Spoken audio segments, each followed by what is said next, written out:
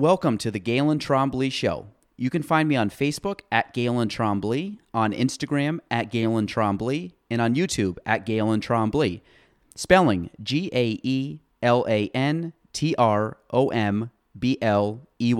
Enjoy the show.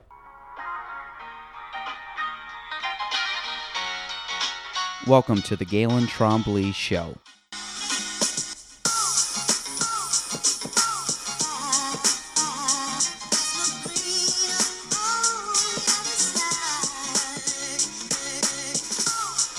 Fun. So, absolutely. Everybody, welcome. This is episode 173 of the Galen Trombley Show. Last week, we actually skipped. I had a late cancellation, so we did have somebody lined up. They are coming back on, I think, next week or the week after, so it's not... you'll still get to hear that conversation eventually. So I was telling people I took a break around like a couple weeks leading up, and then it ended up being only like 2 in the last month, which is abnormal for what I tried to do. But my guest today, episode 173, I met him through North Country Connections, and I'm sure we'll talk a little bit about the Chamber, but I'm a big proponent of the Chamber and a big proponent of that, I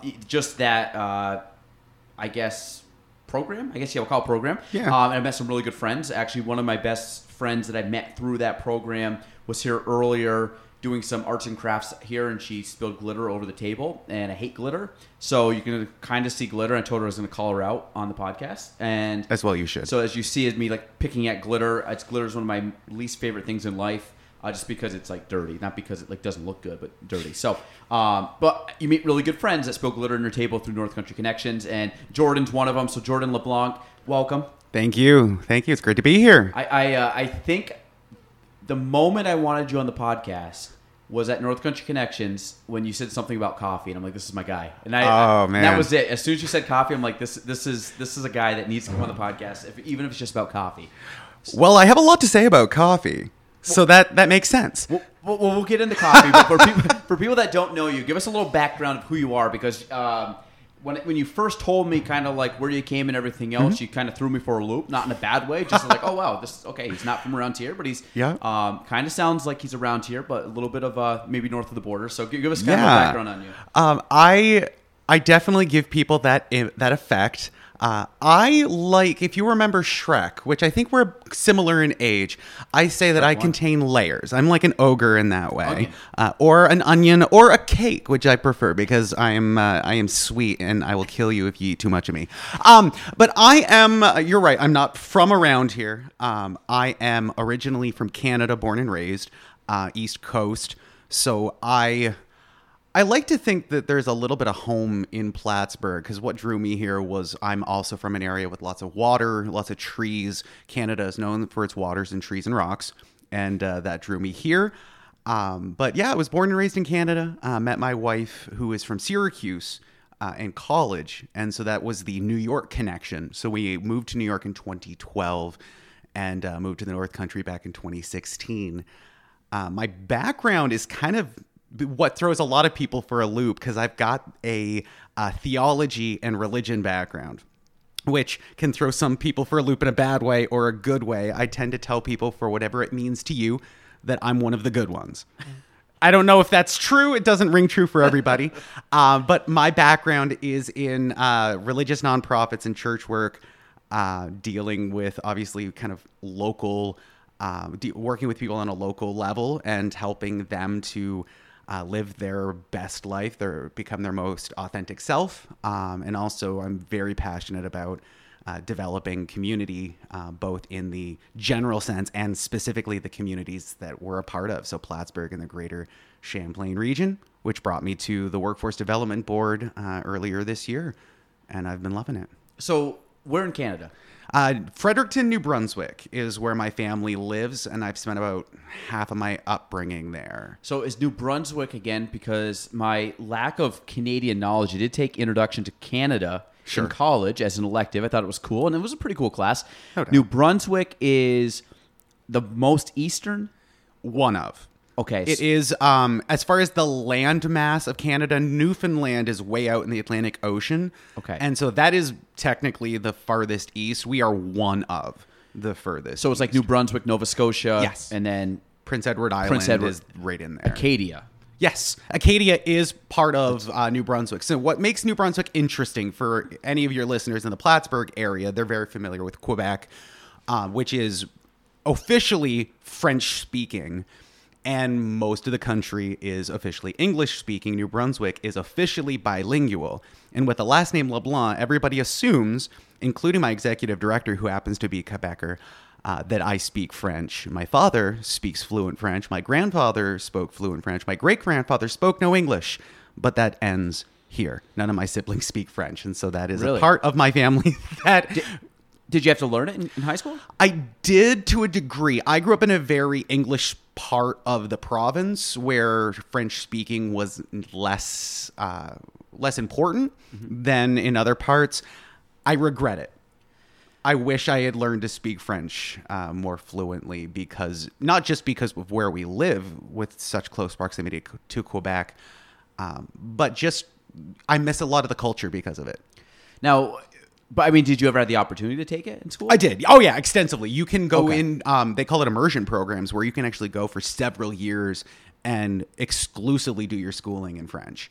So there's a real focus on it. I just wasn't in an area that it was as common, and my parents didn't care, and I didn't care. So I remember taking French. I was 5th grade. We started. Now this was I went to a local school, Shazy. Yep. 5th grade we started. I took it all the way through. I say all the way through. I think I took it up to my sophomore year. Yep. So 5th, 6th, 7th, 8th, 9th, 10th. So 6 years.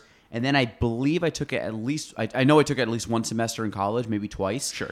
You don't know anything. Yeah. I can get up in Montreal. I can see enough of the signs to kind of get by. I know like a couple of the restaurant names. If I'm looking at a menu, I kind of know like poulet's chicken and you know there's a few things that I can pick. is beef. Yeah, there's a few, and a couple of them it's like, well, it starts with a B. It's not spelt beef, but it's probably beef. And you're like, okay, it's beef. So there's a few, and again, miraculously, they all speak English, so you can kind of get by. If they're in a good mood, they'll all speak English. Yeah. Well, I always find the people that work at restaurants will speak it because it's a service industry. So absolutely. If I stop some person on the side of the road ask for directions, they'll probably tell me not to in French and or screw off. So that's fair. Actually, it's funny as an English-speaking native Canadian, I have a very different relationship. Because now that I have an American car with a New York driver's license and license plate, they assume I'm an ignorant American now and not an ignorant Canadian because they don't like ignorant Canadians, but they love our money. Are you a dual citizen? Not yet. I'm in the process of it. Actually. I was going to say because you need what 10 years or 12 years in the States. Actually, it's 5 years typical if you have your green card, which I moved in with a green card immediately. And so I applied for naturalization, which is the citizenship technical terminology back in January. So, this year? Yeah, cool. This year. So I will be hitting 10 years as a permanent resident this coming January. And so that's they're hoping that will be kind of sewed up by about then. So what? It does take 10 years then? It doesn't take 10 years. That's just what I decided. Okay. Because there's a cost involved. It was, I think, like $700. And I figured I'm going to let my green card have its maximum effect and then apply when I'm going to have to spend the money to renew anyways. And again, I probably should know this, but really the only thing, like what's some things becoming a citizen? Obviously you can vote. That's always the big one. But is there, what else jumps out? Anything with like insurances or anything with like... I guess ownership doesn't matter. You can own land. You can own property. No, it's a matter of permanence, really. Once you become a citizen, it becomes your right to live here, to stay here, where it is in theory up to the government as to whether when I reapply, it's typically a foregone conclusion that if you're a resident in good standing, they'll renew you. But there is a level of permanence that by becoming a citizen, this is my home rather than just where I live. So you have to renew it too. You do. I did not know that. Yes. So your green card is a 10-year visa, basically. Okay. It's like a passport. Yep. So it's actually originally the visa is affixed to my passport before you get your physical green card. And I carry my green card everywhere I go just in case. But yeah, you have to renew that every 10 years. It's like a passport. With the exception of if your passport expires, you're still a citizen. You just can't travel. Yeah. Whereas if my green card expires, then I am an undocumented immigrant. and that is Would you at that point have to be kicked out of the country? Basically, yeah. So you come back eventually, however long In that process theory, takes? yeah. If that were to lapse, then I'd have to leave the country. Though the nice thing with naturalization is they automatically add an extra year just in case. So I'm technically now good until the beginning of 2023. But yeah, so that's why voting, jury duty, which is not something I'm super excited about. But those are the two main things that you get, I suppose. So I've lived in the United States now for 31 years and almost 32, and I've been called in the jury duty twice or three times. Like when you got to call in, only once. Again, knock on wood. Was I called? I went and I sat in a room for probably 2 hours. Then we went in. We got pulled into like where the actual like the jury or where the courtroom, I guess. Sure. Judge is sitting there, and he's like, all right, well, we've picked our jury from the first wave. You guys are all good. But it still counts as serving. It does. So what is it, 5 years or something? Something like that. I'm like, yes. So I got out of it. So it was great.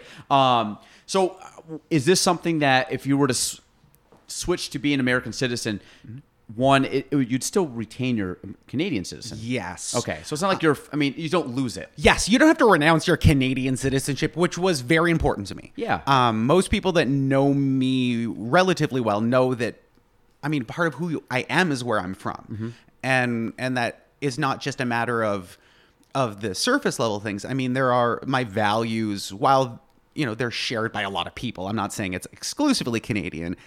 It is a big part of who I am. And so I don't know that I would have had the interest if I had to renounce my citizenship, which even if I wanted to, let's say, get into politics, with the exception of obviously I could never be president, which everybody is very upset about. Yeah.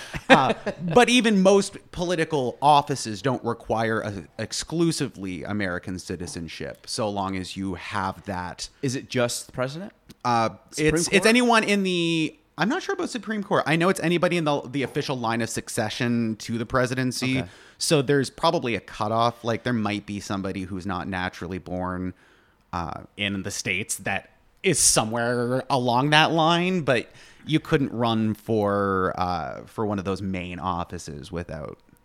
Yeah, I would never want to be president, but like Arnold Schwarzenegger was a governor at one right? Time. So he was Hungarian, I think. Austrian. That's it. But yeah. I know there was a push, not very popular, but there was a push to make a constitutional amendment so he could run for president. Now it again didn't gain much traction, but it was the first time that I remember it being in part of the public discourse about whether that was still a relevant qualifier, that you had to be born in America or be born to American parents or an American parent. You could have been born on a base or something out in like Germany, but yeah. Right.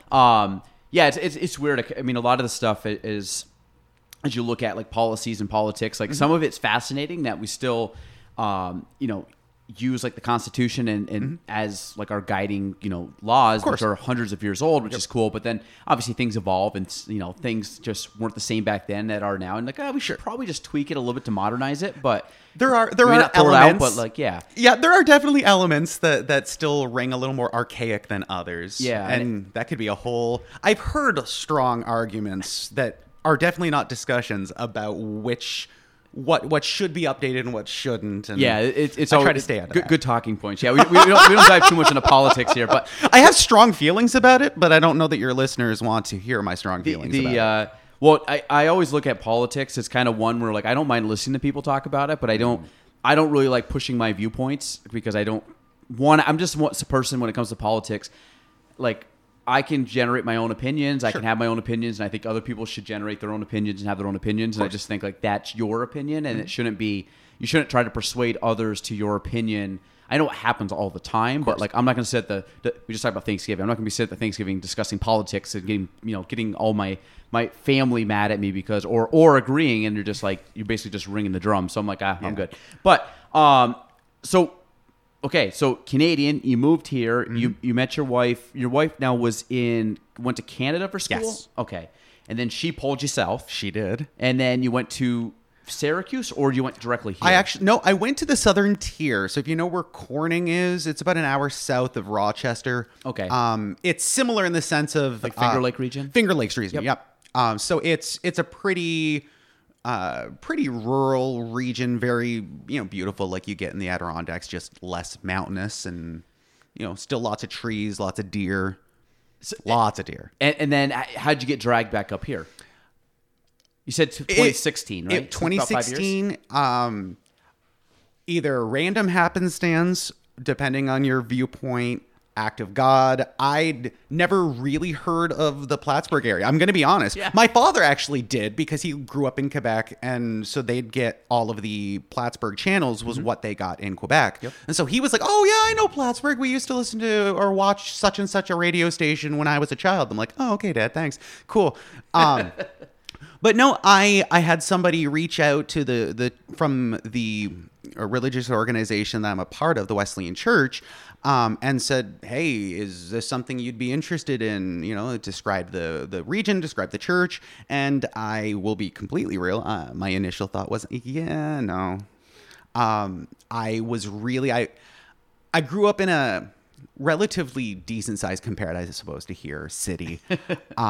I'd lived in a very rural, like Redford is more populated than where I used to live, kind of place. And so I was kind of jonesing for a city again. It's what I had in my mind.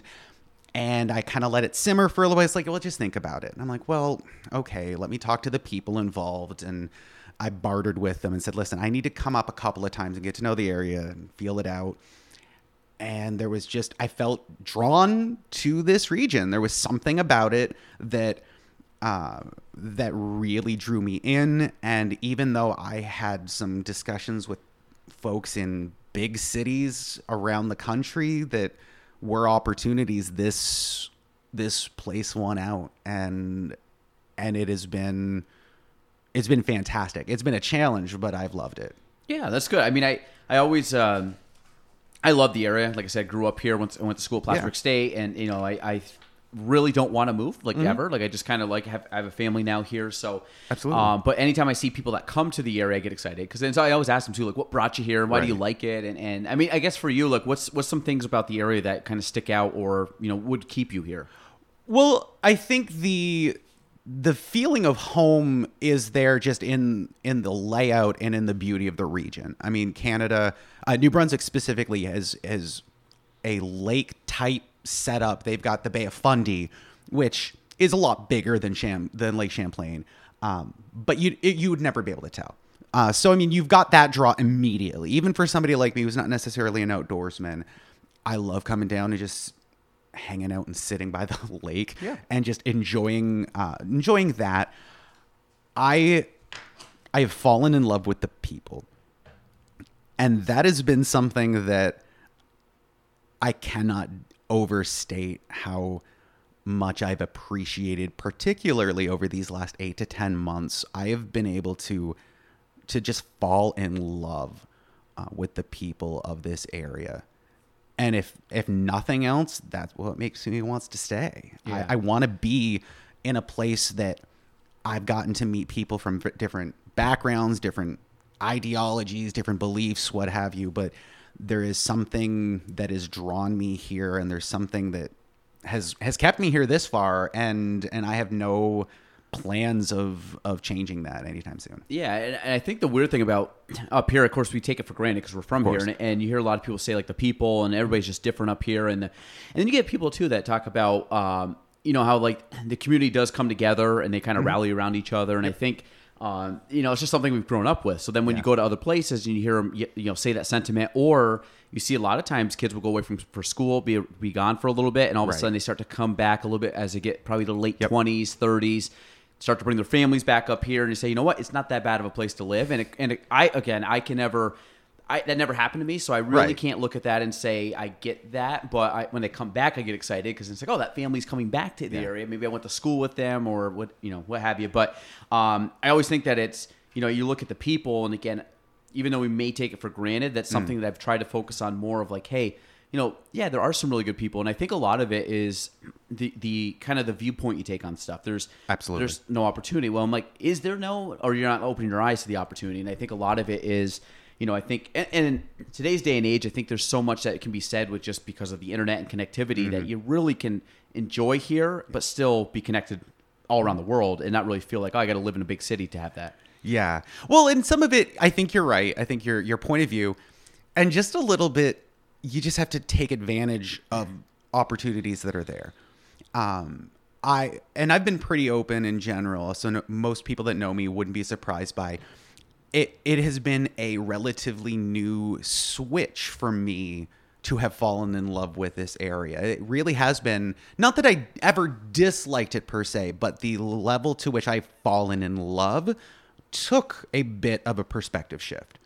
And I don't know if some of it was COVID, because things obviously changed with COVID, or if it's just a matter of how I was viewing things.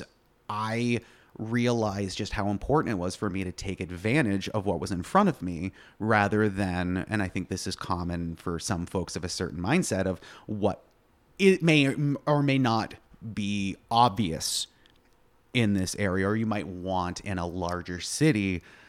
I think that viewpoint is important in taking advantage of what's in front of you and realizing just how deep that really is, when I would not have realized that maybe even 2 years ago.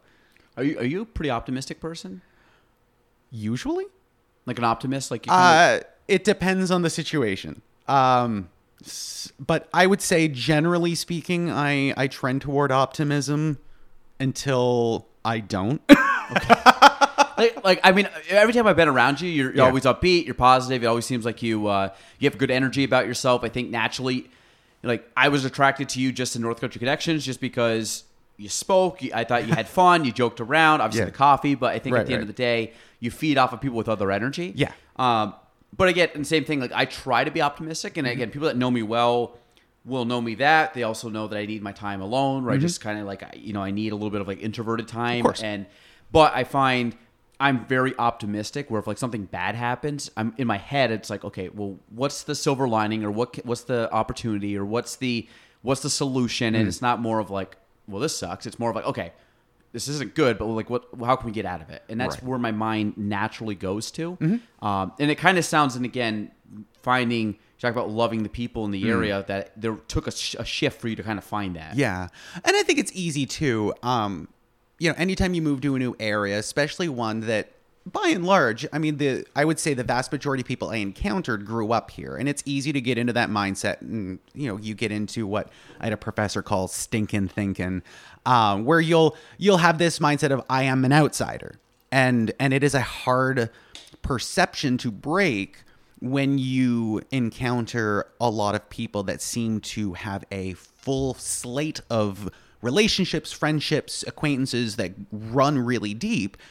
And it can be easy to come into a situation like that and think, how do I stand a chance to get any traction in this area where everything in my life is about relationships, whether it's my work in the church or my work at the Workforce Development Board or even my business development history. It's all about relationships, and it can be easy to have kind of a pessimistic view if you let yourself dwell on it. And the decision was mine to decide how I wanted to view it, and I decided to view it as an opportunity.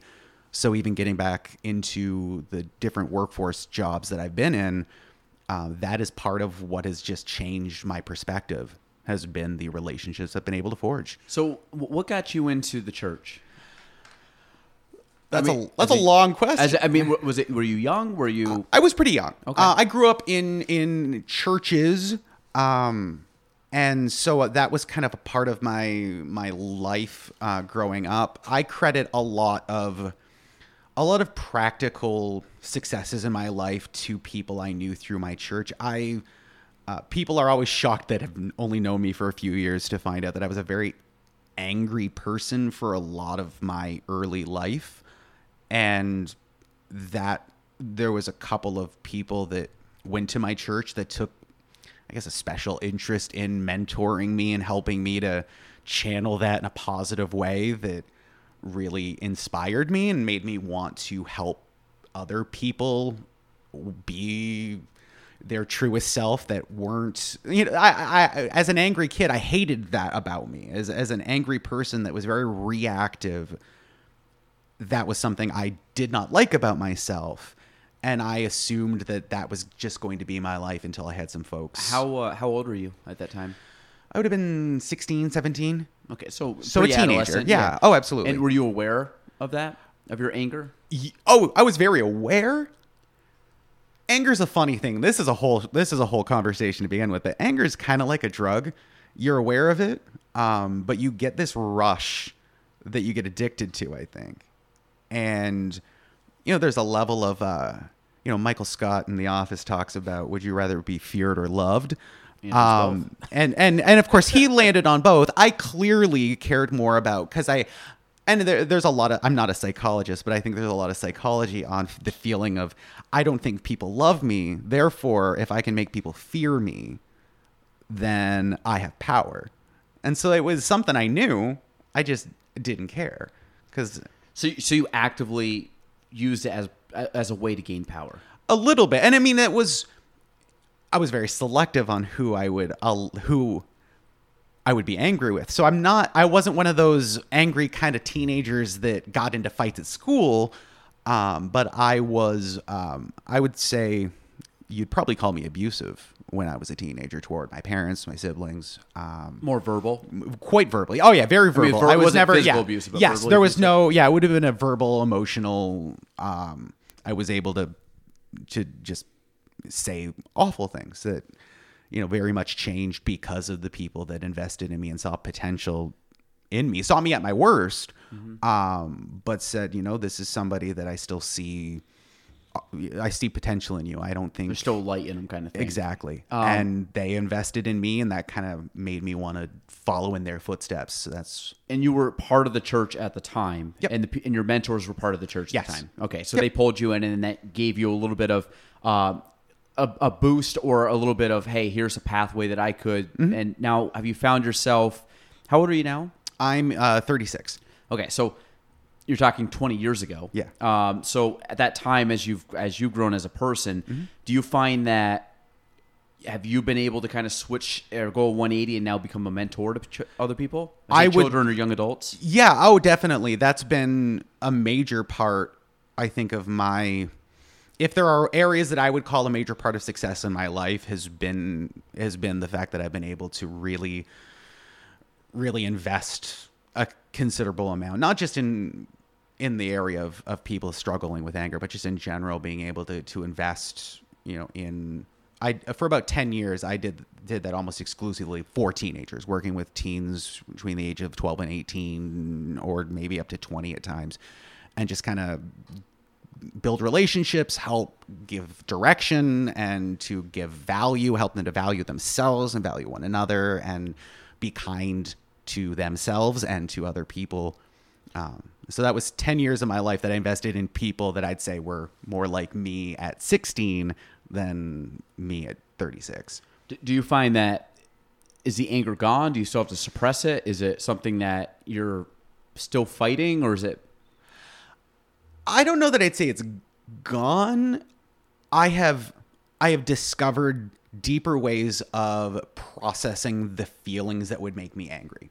So I don't find myself getting angry. It's not something I actively suppress. And I think it's because I've been able to understand myself, understand, I suppose, my triggers and what might potentially upset me. And also just working through it in a way that's a little more constructive rather than destructive.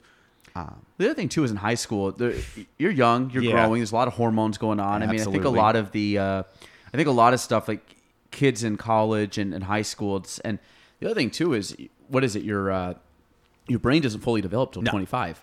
Yeah. So absolutely. it's like it blows my mind that ideally you're an adult for 7 years before your brain's fully developed, which is a crazy thing to think about. And when you start making decisions, that even myself now, I found that my late 20s into 30s, I feel way more settled. I feel way more myself than I would have been in my 20s. Not that I was like trying to act any different, but I think I understand myself much better now than I would have 10 years ago. I think a lot of that is the brain development and the idea of, and obviously meeting other people and discussing, and the podcast is good for it because I talk to a lot of people, and it's almost like a therapy session for me sometimes, because you talk to people and like get different backgrounds and different topics. And now, when did you start becoming a pastor?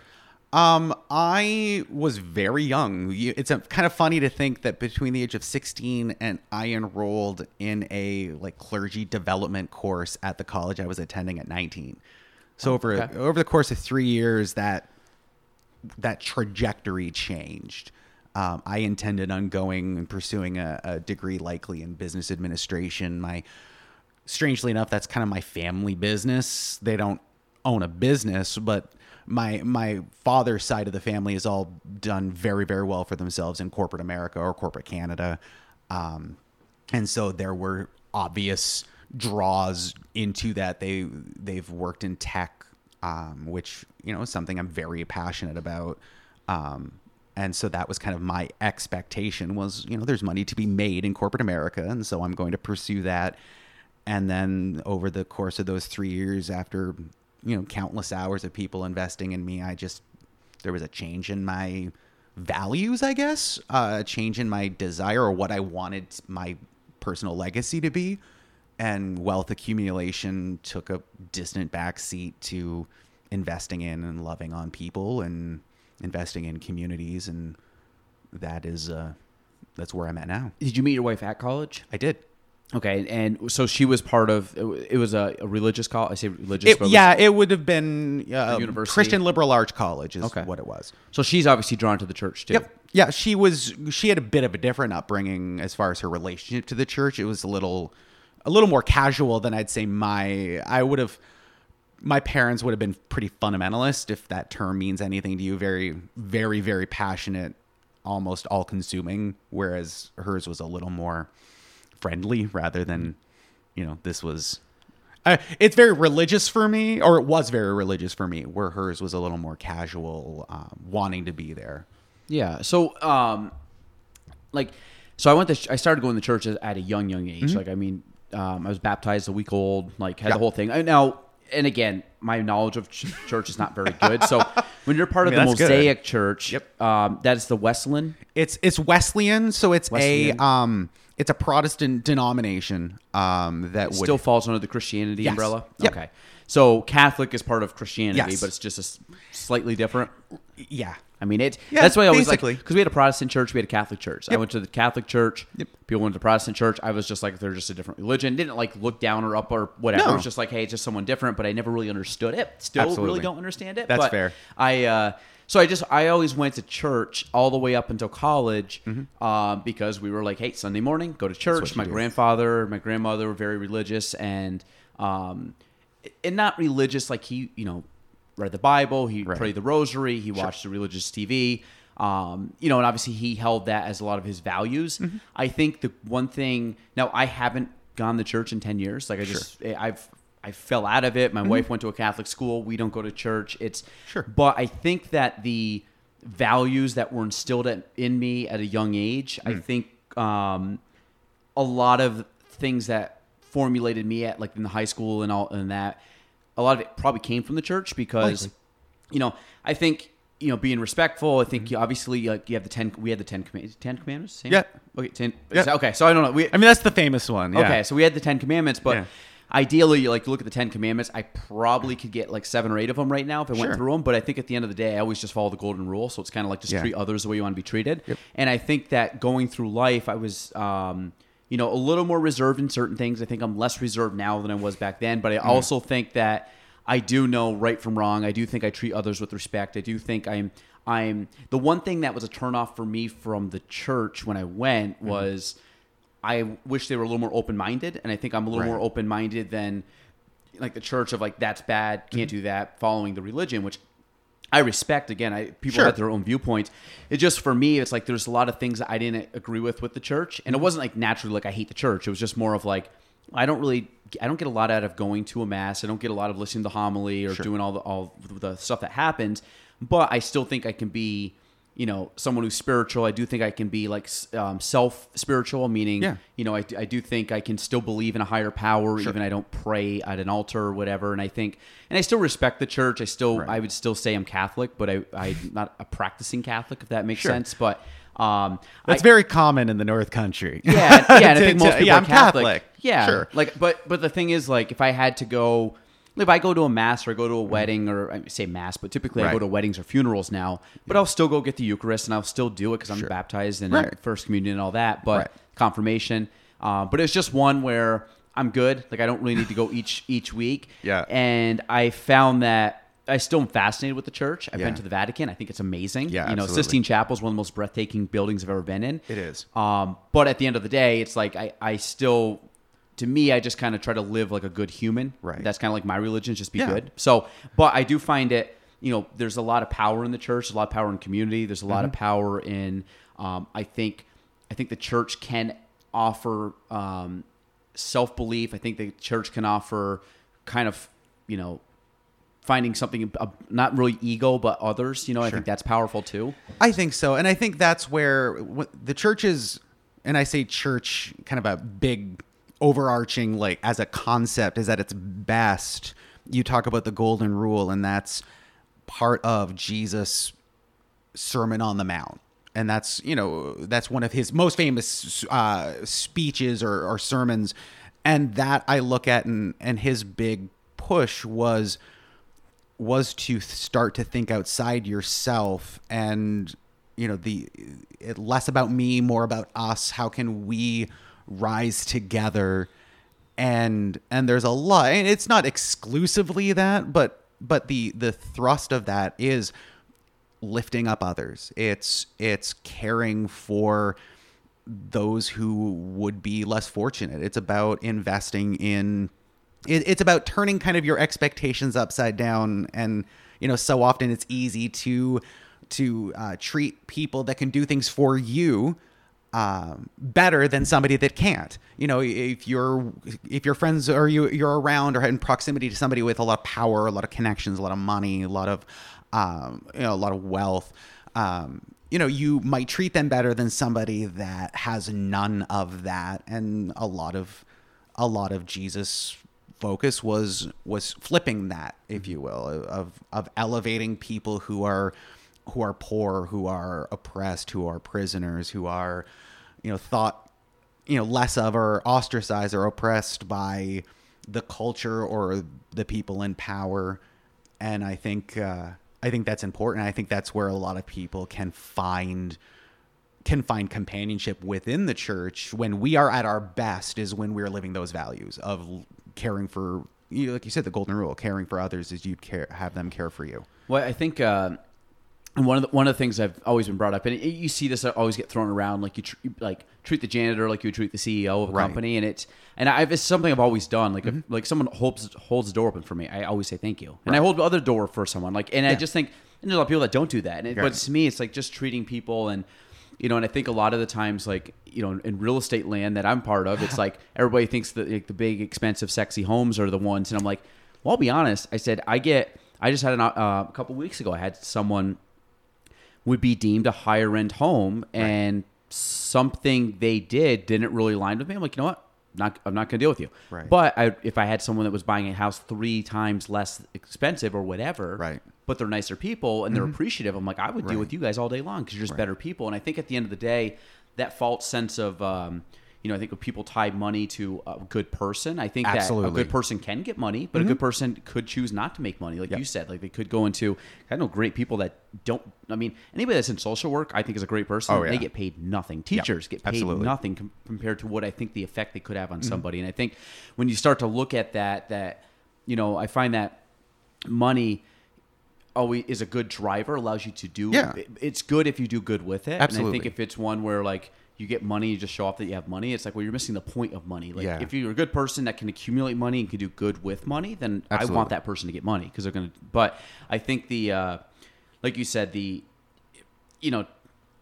think the church values of just kind of treating people, that's something I really focus on. But I don't. I shouldn't say focus on it. I think it happens naturally, but I think it was ingrained at a young age where it comes. So for you, as a pastor, because obviously I'm going to say from I would accumulate, or you're like priest or deacon, you're leading the congregation, right? Yes. So you see people from all walks of life. I do. Young, old, different backgrounds, economics, social classes. Absolutely. So what's that feel like? And you're looked at as a leader, People come to you for advice. They come to you for leadership. They come to you maybe just for peace of mind. Like, so how has that maybe transformed your life or given back to you?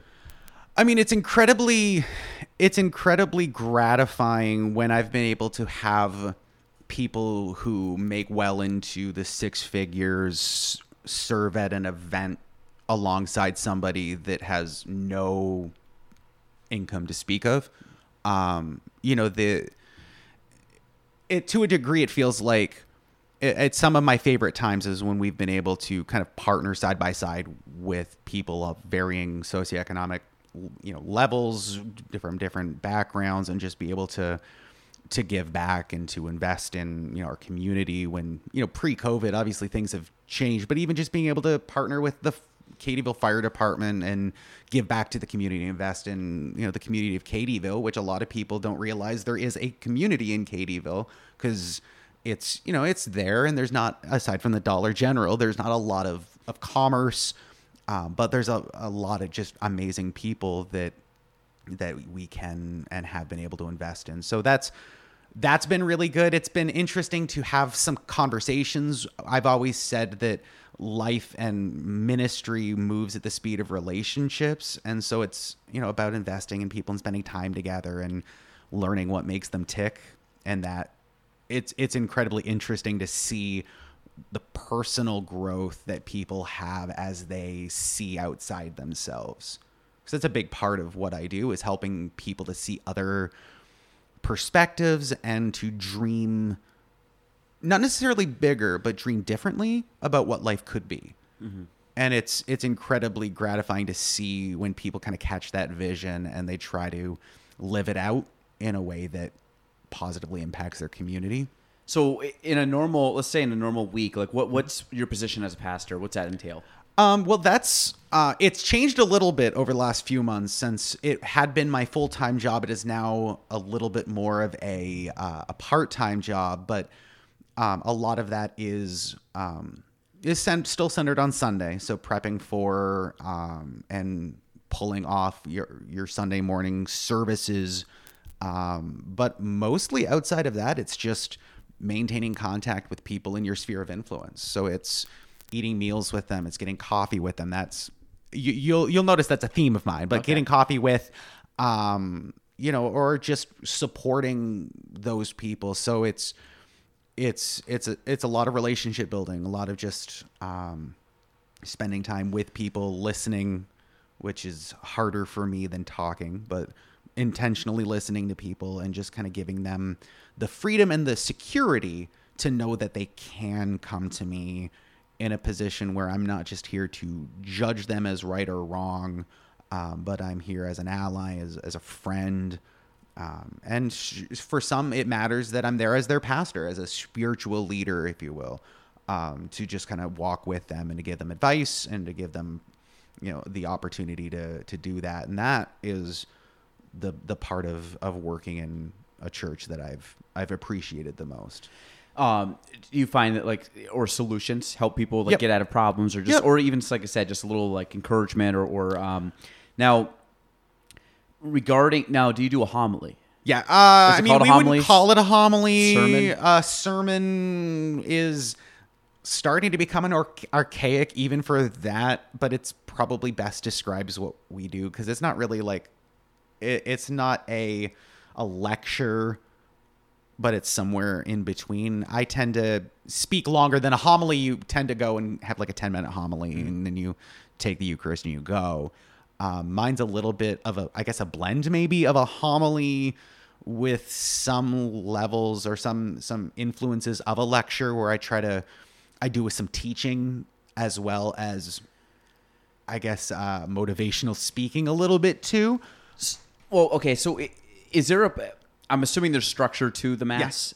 Yep. Okay. Is it called a Mass? It's not, okay. But that's okay. Service? Service, I use the term a lot, worship gathering. Okay.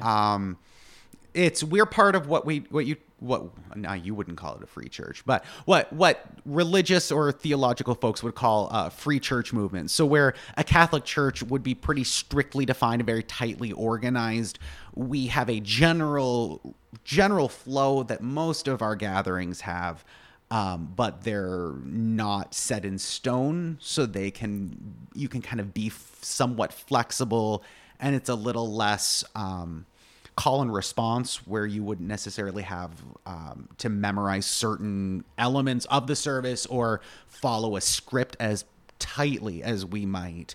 Do you read passages from the Bible? Yep. And do you have? Is there prayers? Yep, we'd have prayer. Again, it's a little more kind of free in that we're not reading or reciting prayers. A lot of times, So it's not like Our Father, Hail Mary. Right. It'd be a little more kind of personal, kind of conversational, I think would be how I almost like describe saying grace around the dinner table. You Kind kind of of, free yeah. flowing in thoughts. And because the thing is, I've never been to another service Right. minus a Catholic mass. So Right. now the homily, because the one thing that I never got, at least in church. Now, one, I was younger because I was, I might get more out of it now. But when you're hearing someone lecture for 10 minutes, to be honest, I would just daydream. I would look around. fair. I think there was value to being quiet and sitting still. Yeah. Especially as a kid. But For sure. I didn't get anything out of it. Where if you told me, well, what did he say in the homily? At best, I might remember a joke that he said at the end of the homily, or Right. maybe had a. You'd have the sub priest. You'd like, God, this guy's funny. He always tells a joke. You'd like wait for the joke, and that was basically the extent of like what I remember. Yeah. And so I didn't get a lot out of it. Where that's what I Right. was wondering: is it like how much prep do you do? Obviously, I'm assuming a theme for the week. Yeah. Yeah. I tend to, I mean, it depends on the week. I will do kind of series that have kind of some type of overarching theme for 4 weeks, 6 weeks, 8 weeks sometimes. And so they'll kind of center under a certain theme, and then we'll kind of tackle subjects. Sometimes it'll be a series based on, let's see. I've done politics is the one that's coming to mind. It's not one we often do, but it's like last year during the election season. It's like, all right, how can we learn from the Bible on how we interact with the world around us? We're talking an awful lot about all of these issues. What can we learn from the life of Jesus? What can we learn? And it really was challenging for me, and I think it was challenging for my people to reconsider what we assumed is the quote-unquote Christian position and the quote-unquote Christian way of dealing with politics. And that's somewhat of my hope at times, is to challenge the way that we assume things to be. And we do try to do that from a this is our heritage is found very much in God and the Bible, and so we do it from that perspective.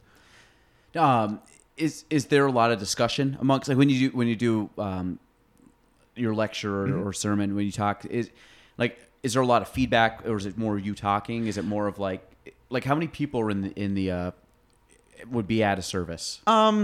It's anywhere between 50 and 100 at our congregation. It's, with the pandemic, we're still kind of in, a lot of churches have not really reestablished as much. So we were running probably about 100 people on average would be, part of in some meaningful way. And I'd say meaningful in that it's not just a casual, like once a year or kind of Christmas and Easter thing, but they were a regular part of the gathering. So it is a little more, I guess, performative. I don't like the term, but it is a little more like we have a band that will play some music that, kind of follows a worshipful theme, that kind of we'd consider that to be kind of preparing us for, engaging meaningfully with the sermon, the homily, the teaching time.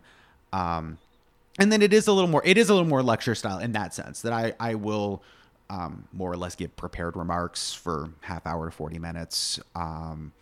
I think I'm a pretty interesting preacher. Not everybody agrees. But I mean, it is a pretty, it's definitely planned out. I'm not off the cuff. Like I'll put.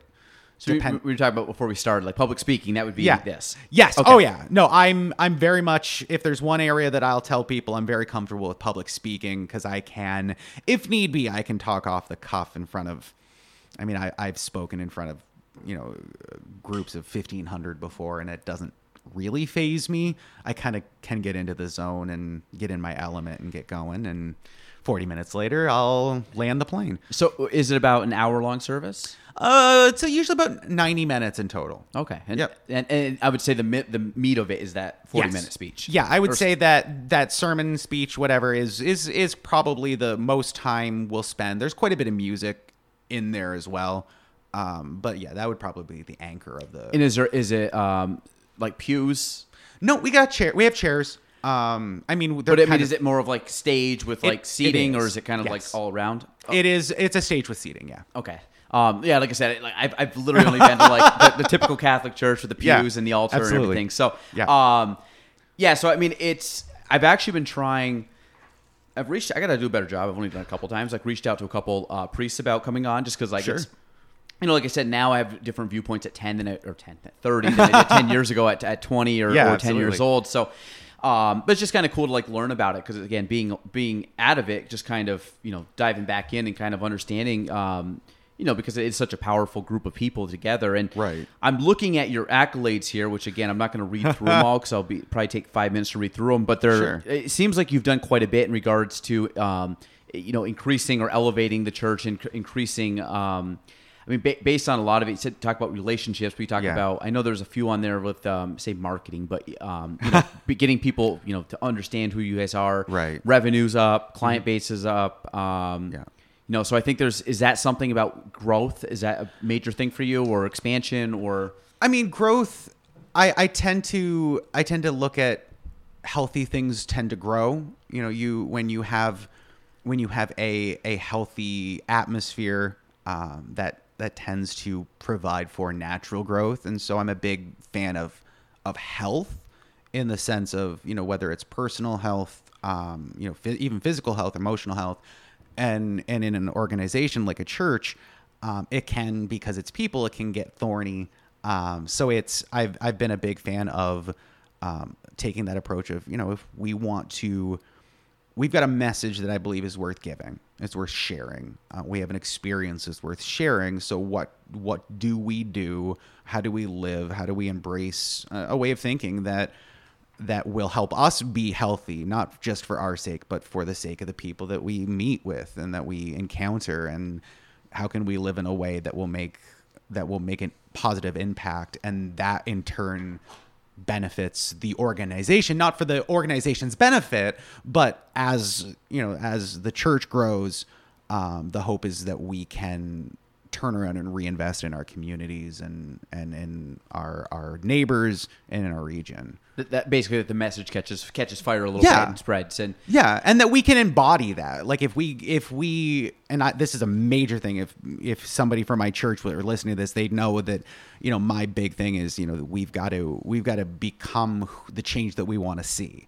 And we can talk a good game, because people are great about talking about what's important to them. But we got to live it out, because you live out what matters to you, even if you swear up and down.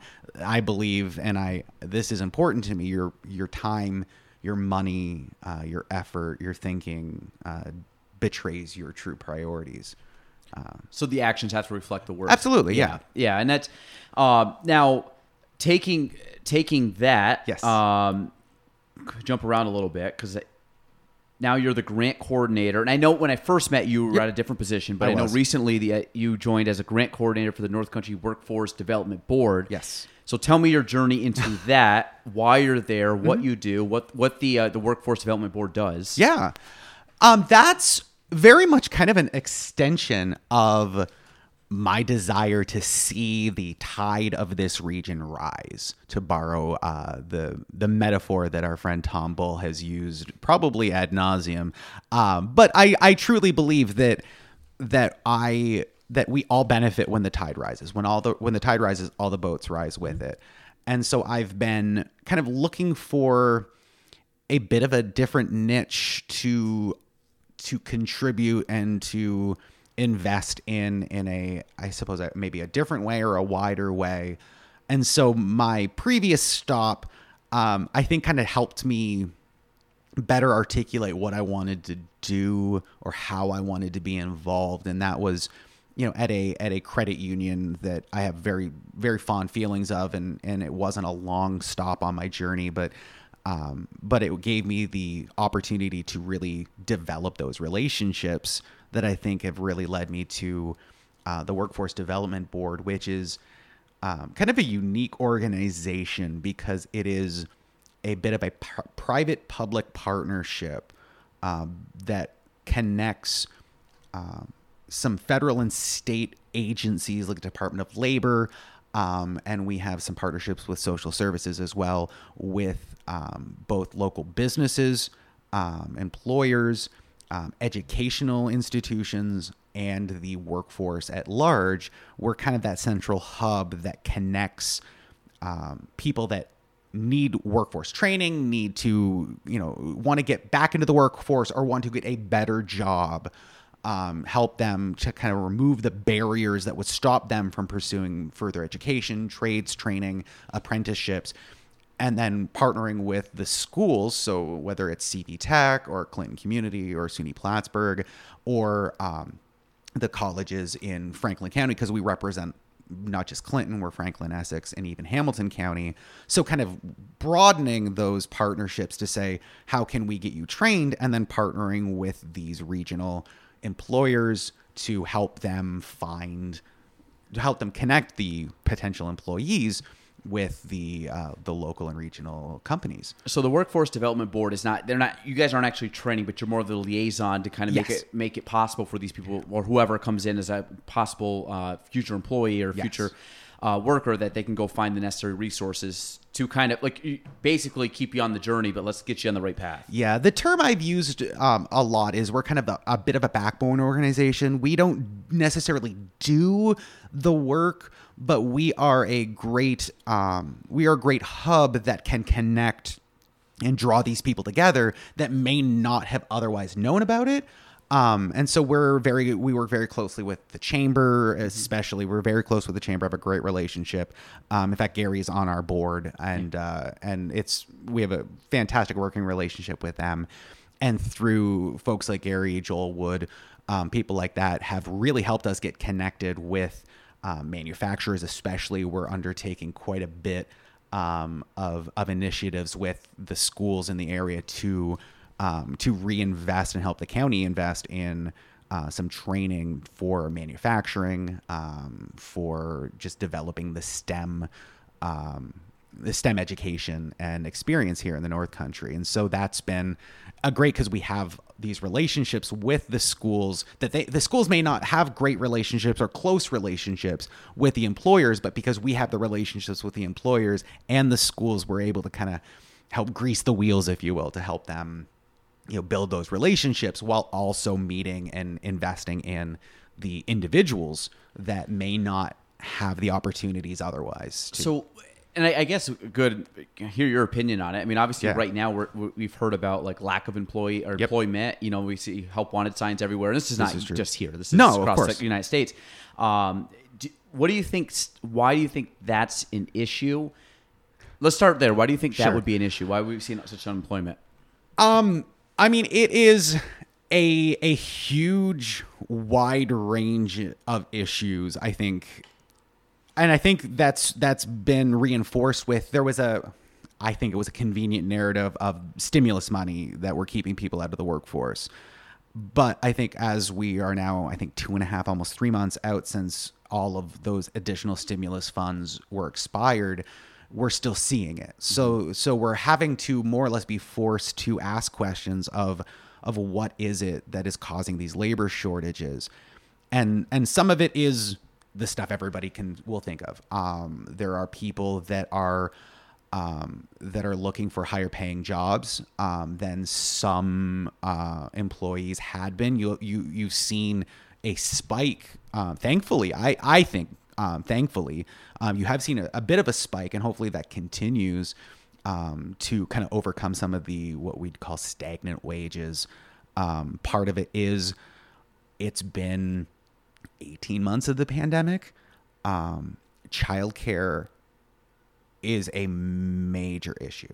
In fact, I was part of a forum this morning that is advocating for some of the money that the federal government is making available in our region, because one of the major issues right now is there is a lack of childcare, and a lot of parents are having to choose: do I work, or do we take care of our children? And there's not a parent alive that if they choose between I have a career or my child is taken care of and loved. We've lost over, I think the last 2 years, we've lost 900 in the North Country, 900 childcare slots. So that is for every, I think the figure childcare slots, meaning opportunity for children to go. Places in registered, licensed childcare facilities. So whether that's a center or a home-based childcare facility that the state has given their stamp of approval to, I believe the number they said was for every. I'm sorry, I'm going to interrupt. That's 900. Like someone has a license to watch 3 or 4 or 5 kids. That's one of 900. Yes. So right now, the number they told us this morning, or that we heard this morning, was that for every one available slot for a child to be given the proper childcare at a licensed facility, there are 3 people waiting. They call most of the North Country a childcare desert. There is simply a critical lack of childcare to the point that some counties are considering starting their own daycare because they're at a loss of how to approach this. So why do you think there's a lack of just childcare facilities? There's a lot of reasons behind that. I'm not an expert in that. I think some of it is. It's a lot of money, and it's hard to start. There's a lot of regulations. There's something like 100 pages of regulations. So just the licensing takes money and resources. The licensing are hard. If you're using your home, there's a lot of added costs and regulations surrounding how your home is outfitted. Insurances, absolutely. Just personal training. A lot of people will think, I'm great with kids. I've got a great house that can work with them. I love it. So they get into it and then realize, I need to understand accounting. I need to account for all of this, or I need to, or just develop a business plan or a model. Cause you don't want to ask for too much, but then you realize that you're being, you're undervaluing your services. And I think for a lot of people that get out of it, it tends to be either they're struggling with regulations, or the cost is too much and they're not bringing in enough, and it's hard to justify raising rates when you live in an area where so many people are struggling day to day, and some people are paying more for childcare than they're for their mortgages or their rent. Well, like I said, my son, fantastic. He goes very good school.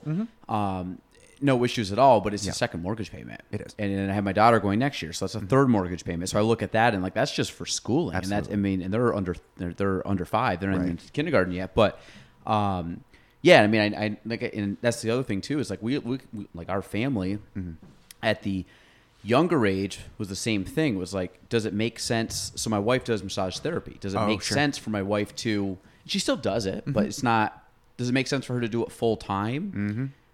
Knowing that half of that probably would just go to sending them to daycare. Now, obviously, they're getting to the point now where we want them to have the socialization. But leading up to that, my wife watches all the kids up until they're old enough to go to the school. So that was something we talked about. It's like, I'd rather have, and she was in agreement, there's some days I'm sure she wants to just break from it. But overall, she would rather raise our kids and just pay to send them to someone else because it's like, makes more sense.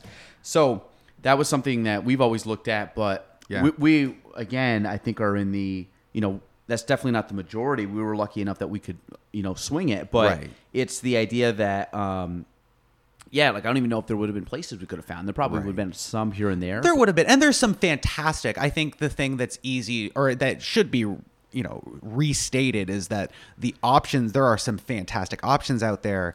That's part of the issue, is that they're reaching their capacity, and we can't ask. I have several friends that run in-home licensed childcare facilities that they are running themselves, not just at capacity from a regulation standpoint, but they're running themselves just at capacity, physically, mentally, emotionally. It takes a lot, and I think that's the hard thing when you are faced with the option of, it's one thing if you are what we call a quote unquote living wage, not minimum wage, but living wage.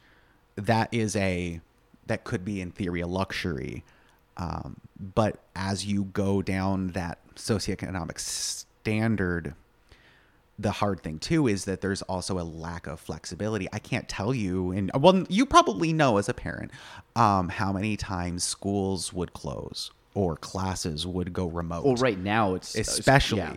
And that's where you're seeing, and I think that's part of the issue is you're seeing parents. I have friends who are small business owners that have had to close because their kids are in quarantine because of an exposure at school, and that's a business that they own, so they can make that decision. But what do you do for the service employee that is making minimum wage at a store or a chain restaurant, or a chain, any chain that is a little less personal and a little more strict on their attendance? I know people who have had to choose between keeping their job and taking care of their children. And so it makes things very complicated for workforce shortages when you add that. And there's new research that has come out over the last couple of months that I think illuminate a little bit. On the other end, nationwide, over 2.5 million people retired early during the pandemic.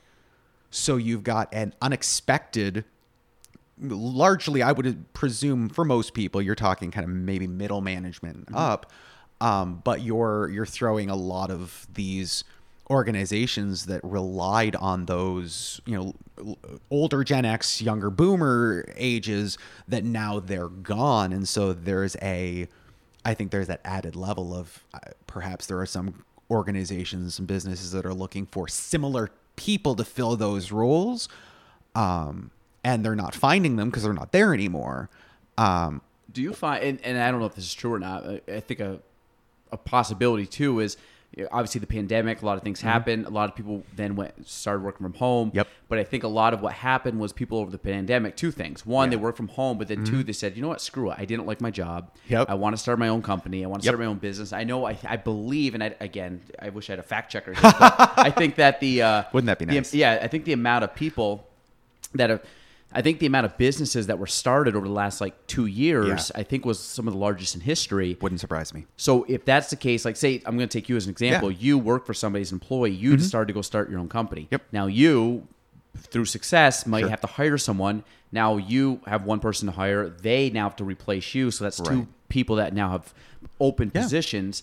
But then you look at that and now across millions and millions of businesses that open, could that have been the case where someone that was once an employee is now an employer, and now at that point now there's two people that have to, potentially, because now there's just more business that's open. Yeah, I think that's part of it. I mean, in my last job, I got a monthly, just for Clinton County, I'd get a monthly statement of the DBA filings for the county. And so that kind of helped because I was doing business development for a credit union. So we obviously, in the end, we wanted them to bank with us. Yeah. But it was also what do you need? Because these are, some of them are just side hustles that, they want to write you got to get them to write the checks in, LeBlanc Lawn and Garden, not to Jordon LeBlanc, because you have to find a way to kind of segment your life a little bit. And it's, taxes. Yeah, for tax purposes and whatnot. Yeah. But I do know over the few months that I was doing that job, you're right. There was a lot of new businesses started and serious new businesses. I think, too, when you add to that, especially, and I've used this with entry-level positions that I think are feeling the burden of the staffing crisis or shortage, is also, I think, people used this opportunity to better themselves. So they had, some people, my wife was laid off for 3.5, 4 months, and she worked at the mall. So they opened the minute they were humanly able to. So they were some of the first wave of people that weren't essential workers went back.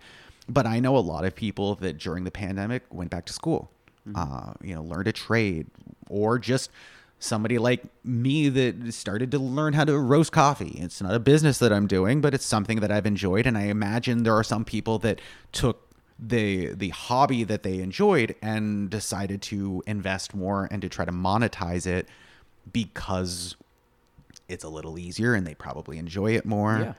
And then when you add that on the, kind of the I hate this job anyways, you also had that. You had people that for at least a time were making more money than they would have otherwise. Has unemployment gone up? Unemployment's down. Okay, because I was wondering, are these people just not going to work and claiming unemployment? Now, the definition of unemployment is a little bit suspect at times because that means if you're unemployed by the government standard, that means you're looking for work, but you don't have work. So I don't know if there's some trickery happening in some of those numbers, but ostensibly the number is almost back to pre-pandemic levels within a couple of percentage points. And I know it's gone down, not just because the added unemployment benefits expired, but even just over the last year, opportunities are there. And so fewer people are relying on unemployment benefits. So kind of use it as to tie it in a little bit with like real estate is real estate supply and demand, same thing with houses and everything else. So then that's what I always look at is like if people aren't working, then you have then two options. Like either unemployment went up, meaning people just aren't going to work or aren't finding jobs, or two, there's just too many jobs and just not enough people. Right. And I think that if the employment's not up, then naturally I would think, okay, there's just more jobs that are available. And that could just be because, hey, some of these companies doing better economic-wise. So we saw the economy did spike a little bit. So it's like, is that the case that now some of these companies now brought on 50 jobs? Well, it's like, 50 jobs. Take here. If you're someone like a Schluter, that's a fast-growing company. All of a sudden, like now we need to hire 50 people, and there's not 50 people that are either A, want to do the work, or I say want to, but I would say qualified to do the work. I don't think it's a want, because eventually some people have to do it just because of finances. Like you got to, but then you got to look at it. There are times that I don't want to work, but I do it because I have to. Yeah, exactly. Like, I think we're all there. I think most people would say like, well, do I have to work? Can I just go on vacation? But the idea would be that, there might be some of that too, where it's just a qualification for some people. And that's obviously, I think, comes back to what you're doing. We're trying to get them up to the point where, and I know the chamber does this, and I know, obviously, what Joel does, and, Clinton Community College has a program, and a lot of it is trying to bridge that gap and making sure that the employees around here are more employable. Yes. So do you find are we trending in the right direction on that? I mean, I think that is a big part of it. And I think there's a lot of interest in, I don't want to talk too much at a turn, but I know there's been a lot of interest shown towards some of the initiatives that we're undertaking for our manufacturing, training and pre-apprenticeships and apprenticeship programs that we've kind of started it's very much low key. Over the next few months, we're hoping to really draw it out. We're looking for some funding to really make it really just top notch, and I'm very excited for it. So I think that's part of it. I think getting people the skills that they need. I think some of these businesses are growing, though. I mean, some of them are still struggling. I wonder too if some of the challenge is we now have more competition for employees than ever before because of technology. I mean, if one thing we learned really is how to effectively leverage tech to work productively. I mean, I know Zoom so well now, considering it is a product I had never heard of 2 years ago. Mm-hmm. And I mean, I organized, I was the back end support for this webinar that I was a part of this morning. I mean, 2 years ago, if you told me all the things that I had to do to prep for this, including, the design program that I'd never heard of 2 years ago, because I used Canva to primarily prepare the visuals. Mm-hmm. I'd never heard of Canva either 2 years ago. So it's just interesting how much the work from home and remote work is here to stay. And so now I get emails from kind of early on in my investigation of kind of re-entering the workforce. Like, I reached out to a few larger, national employers, investigating what would it look like? What could I do if I wanted to do some business development or account management for Amazon? Because Amazon Web Services is literally everywhere and you don't have to go anywhere. And then I learned things like Walmart corporate is all remote. Microsoft may never go back to being in offices, and they're a huge employer. And so the opportunity now to live in the North Country and work for a New York City firm is unlike any other time before. And so I don't know, and I can't speak with any amount of certainty, but I imagine the competition comes into play, because I would presume down the road you're going to kind of see a regression to the mean of having, if you're a New York City employer who's paying somebody to be remote in the Adirondacks, I mean, that's probably going to be a little less of a, you might see those salaries come down a little bit, but you may end up seeing that these kind of smaller regional employers are having to compete not just with the businesses here, but if they can, they may end up having to compete with people that are headquartered in Seattle or Los Angeles or Orlando or Dallas. And I imagine that's, again, I can't say that with any absolute certainty, but I know that's at the forefront of people's minds. And the questions that are being asked are in part, what do we have to do to now compete on a national level where we used to just have to compete with Buddy down the road? Well, I think the ones that I'm seeing the most is restaurants, retail. It's typically with the people you need physically in the place, and you see a lot of it and also in trades. And I think that the problem with the trades, and I think that this is not just the time, not just I say like the unemployment time right now. I think that was a trend that we just knew inevitably was going to happen because the generation before us, they all knew how to fix stuff. And I can get by. I can figure stuff out on YouTube, but I'll be honest, you're not going to look at me and be like, you're going to know how to fix a lot of stuff. Like I can do minor stuff, but like figuring, if I really had to figure out plumbing, if I really had to, I would watch YouTube. Now, luckily, I always look at that between the frustration, the time, the lack of knowledge. I could rather just pay somebody. Sure. But that's I think that our generation is going to be more that way than our parents or our grandparents our grandparents just fixed everything. It's like if you worked anywhere, you just figured out how to fix your car. Absolutely. And I think right now there was a gap, at least in our generation, where people, I think, looked at the trades as kind of like a second tier workforce. And I think right now, like I've said this before, if I had to go back and you put Galen as a junior high student going into high school, I would not have taken the sciences and the maths that I did. I would have taken what we called tech math and tech science, which back when I was in school, that was for the dumb kids. Well, I say dumb kids in quotations because right now those are the kids that can build a home. Yeah. And when you look at that stuff, that was the perception back then. Absolutely. I would have taken those, and then I would have gone to CV Tech and learned a trade. Yep. And then I would have, whether or not I went to college or not, I would have gone to college to learn business, marketing, or something along the financial realm. Yep. So I could take the trade, I could learn the business aspect of it, and then I could go and be entrepreneurial and run a trade company like you would see like an Ace Electric or a PM Leary, where you have these companies, but finding the workers for it to fill that. Yeah. And the other thing with a lot of those companies, they're so in demand that instead of like going to work for you, why don't I just start my own company and get paid all of it because and be kind of I mean you're seeing all these like contractors that they're booked out and it's like a one person show, but they're like I don't really need to advertise your business because I'm booked out till next year. Yeah, especially if you're good at what you do. I mean, you're right. You'll never be at a lack of work. Oh yeah, and I think you talk about the culture. I mean, when I was in high school, like it was never even a question for me.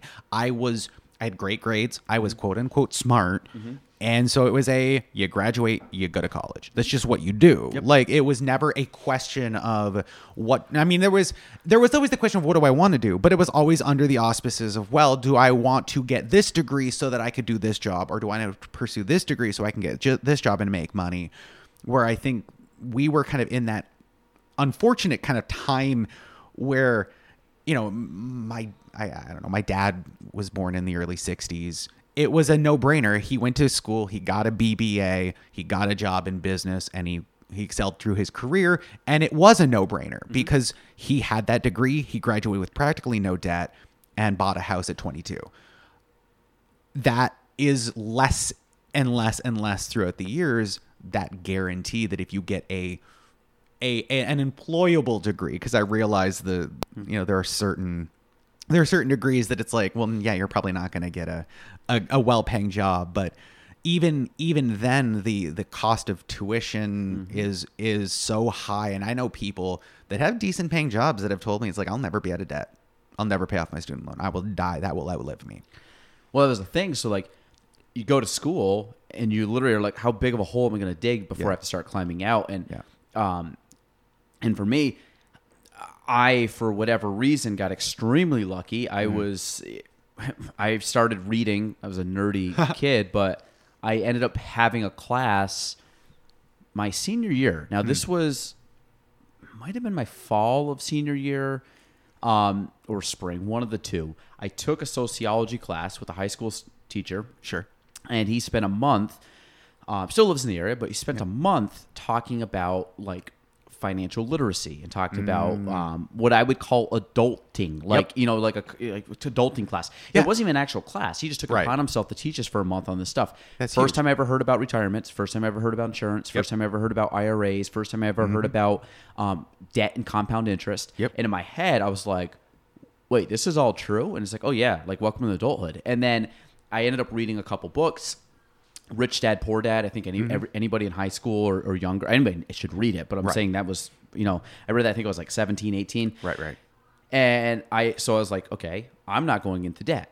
Like, this is my goal. So it's like, I kind of knew my situation. I knew my parents had earmarked an exit budget for me, which I knew Plattsburgh would suffice underneath that budget. Right. I could go to any school. You can go to some Ivy League school if you wanted, but you're going to come out of pocket. So it's like, I'm going to go to Plattsburgh.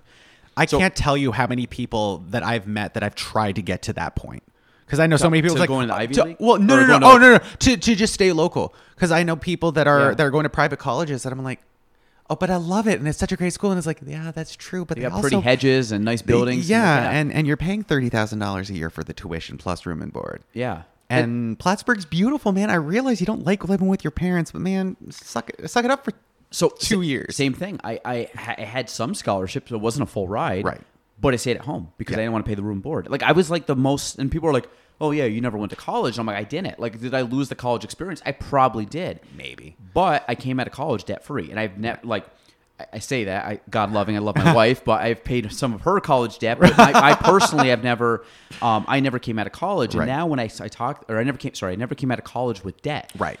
And what it allowed me to do was I bought a rental property. I was 22 or 23. Wow. I ended up having a car that, and I had some stuff that I was into the, trying to accumulate wealth versus paying off debt. And I was able to bridge that gap early. Yeah. But now when I talk to kids and I'm like, what are you doing? We had was it an intern? Yeah, it was an intern, I believe. And I asked them, like, you're going to college? What are you doing next year? And they're like, well, I'm not going to go to college. I'm just going to the workforce.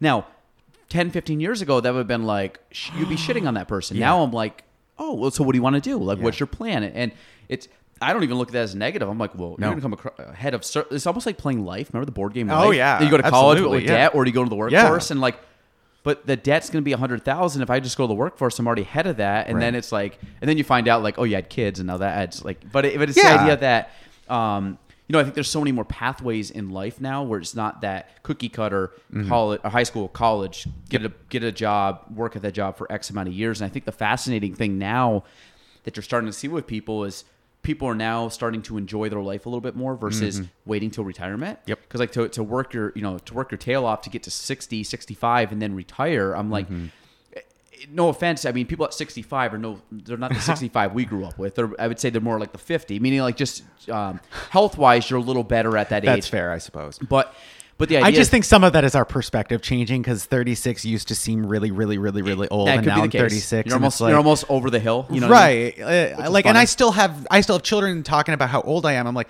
listen here, you little. Yeah, I'm not that. And the thing is, you don't feel old. Like I would say, if you ask like mentally, like Jordan, how do you feel? Like I don't feel any different than I did when I was in my 20s. I mean, you might perspective, a little wiser. I mean, I'm better than I was in my 20s. I'm aging like a fine wine. Yes. Well, the other thing too, it's funny when you look at your picture at 20 or 25 and then at 30, 35, typically you look better at 30 or 35 Oh, for most guaranteed. people. If you like, don't let yourself go. Yeah. I mean, if we can all have what Paul Rudd is somehow able to discover, where he is far cooler now Sexiest than he man was. alive. Oh man, yeah, yeah, absolutely. I mean, that's legitimate. He's the sexiest man alive right now. That's, Oh yeah. I assumed that wasn't just your sharing your preference for superstars. Yeah, People magazine actually claim that's an actual claim or Yes. a title he owns. I'm sure, and I think no, but that's definitely. I look back and I see myself in my 20s. Mind you, I'm also I've lost a considerable amount of weight compared to where I was. So I look back and think, ooh.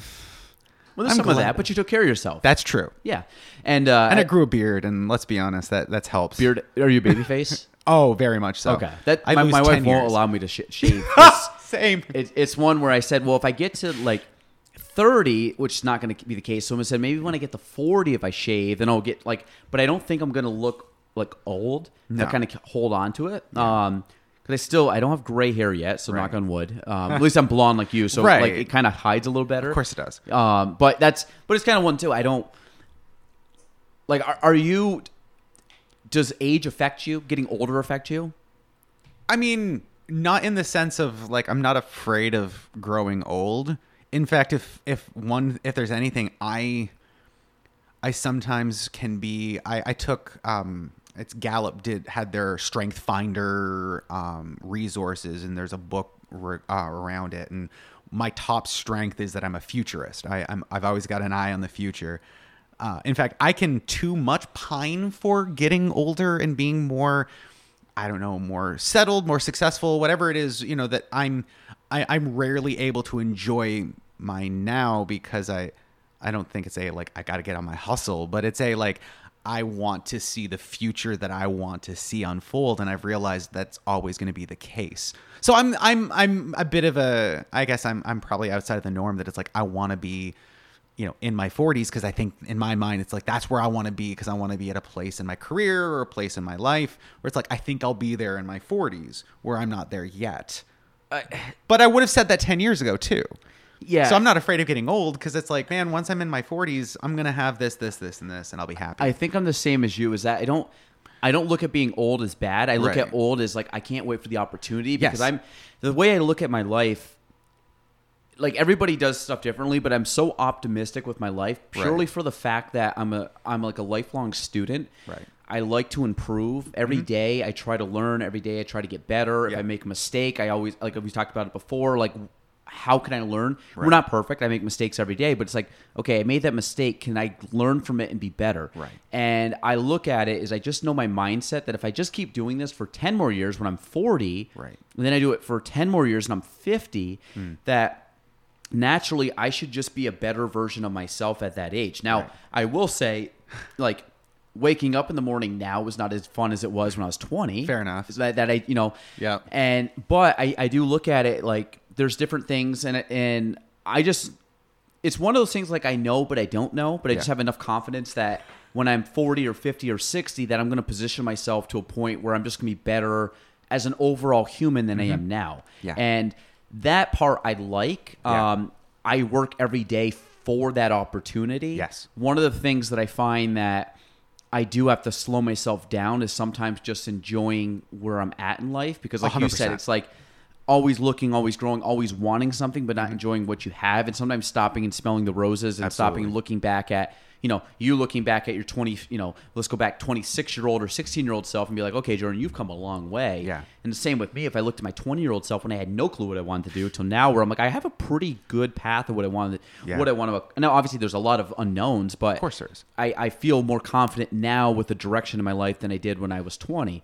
And I have more energy now as a overall energy. I'm not going to say physical energy, because when I was 20 or 18 or 16, I could run around like crazy. But I have the mental energy and also the willingness to do a lot of stuff. So I think that the excitement of growing old is always good. And I think it also comes with the idea of meeting new people, opportunities. For me, I have young children, but then being older and seeing them grow up and then seeing them have children, I think is going to be a cool experience, because I'm seeing that through my parents. I'm seeing it off secondhand through my parents' eyes, but seeing kind of what my life might have been 30 30 years ago as a child, Right. when they were parents to me, and that's kind of been eye-opening over the last couple of years and given me a better appreciation. But I think that there's nothing that's like age itself doesn't scare me. Even being old, like being old doesn't. At that point, I still think there'll still be joy, and I still think there'll be excitement, and I sure hope so. Yeah, and I was thinking about too, because like, and I think this might lead back to like as a a pastor, but I'm assuming like afterlife is a big belief in your. So then it's like I look at that idea of like, is there an afterlife? If I had to really say like yes or no, I would say yes. Like I believe there is. I believe. And whether or not that's true, I don't know. But I think it's one that if that's my belief and I get to that point and all of a sudden, like, I don't fear dying. It's kind of one of those things, like, if I die, then it's like, there's probably, I think optimistically that there's something even better for me, like a cool ride, or you get reignited with people that have already passed. And I think my only fear of that would be that, I have children and I wouldn't be able to see them grow. Yeah, but at some point, I pray that I pass before my children pass, and that.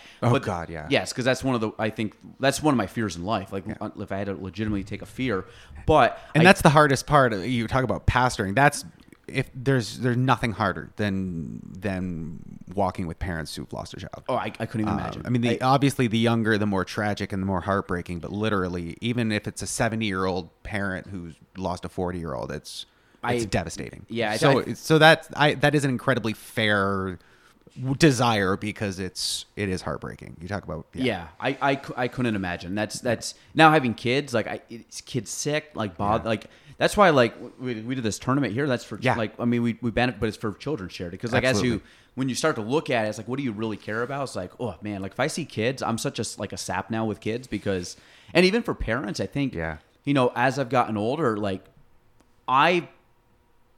well, this is something, I don't think there's a harder job on earth than being a mother. No. If I had to pick. And I would say the only thing that would elevate that is being a single mother. I can't even imagine. And because I see how hard my wife works with children. I see how hard, either female friends of mine that have kids or buddies of mine, their wives. And then I look at it and it's like, and I know how hard I work as a father. And I'm like, listen, like I can see like, it's always funny. It's like at the end of the day, between me and my wife, I'm like, you're always going to win out. You're one, I might be 1A or 1B, but mom's always going to win out over dad. And I think, but it's the same thing. Like that's something that perspective-wise, as you get older, it's like your parents and our parents, it's like, how the hell did they manage? And like, especially when you think you had 6 kids, you had 5 kids, you had 4 kids. I'm like, holy crap. Like, so I think that's given me a more of appreciation as you get older of like, life's hard, life's hard for everybody. And I think that's when you go back to it of just treating people equally and treating people. It's like everybody has stuff they're going through. Everybody has their own version of it. And some people are more equipped. Some people have adapted better. Some people have had it quote unquote easier or harder. But I think that everybody's living a life that you aren't in their shoes. And, absolutely. And I think the judging aspect, and I find, and I'm human. Like there's times I might judge someone, but then I really try to stop and be like, no, you can't. You can't judge that person, and you have to look back and say they're going through stuff. And I'm a benefit of the doubt guy. If someone's having a hard day and it's like, let's not take it out on them. It's like, let me try to figure out and get an understanding of where they're coming from or what might have happened even on the way to work. There may be something, or all of a sudden and typically you find out something major happened in their life that has nothing to do with you, or nothing to do with the situation. It's just like, obviously they're human and it boils into their work life or personal life or whatever. And, I think that having the perspective of just realizing that everybody is going through a lot and in their own way and on their own path. And I think I would think have a good lens into that because you see it. And I think people come to you from a position of strength, but also vulnerability. Absolutely. Well, and it's funny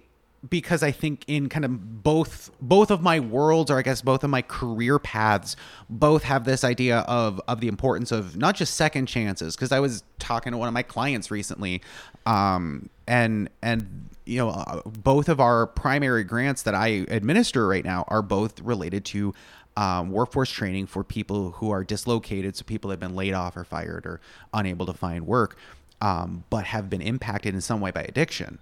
and you talk about the choices, we as a culture still struggle to understand the weight of addiction, especially opioid addiction, which is one of my main grants, and just kind of understanding the battle that people are fighting. And I've had clients that honestly, clients in this job and people that I've met and relationships I've built through the church, that these are people that they're not necessarily there because this is the life they've wanted to live.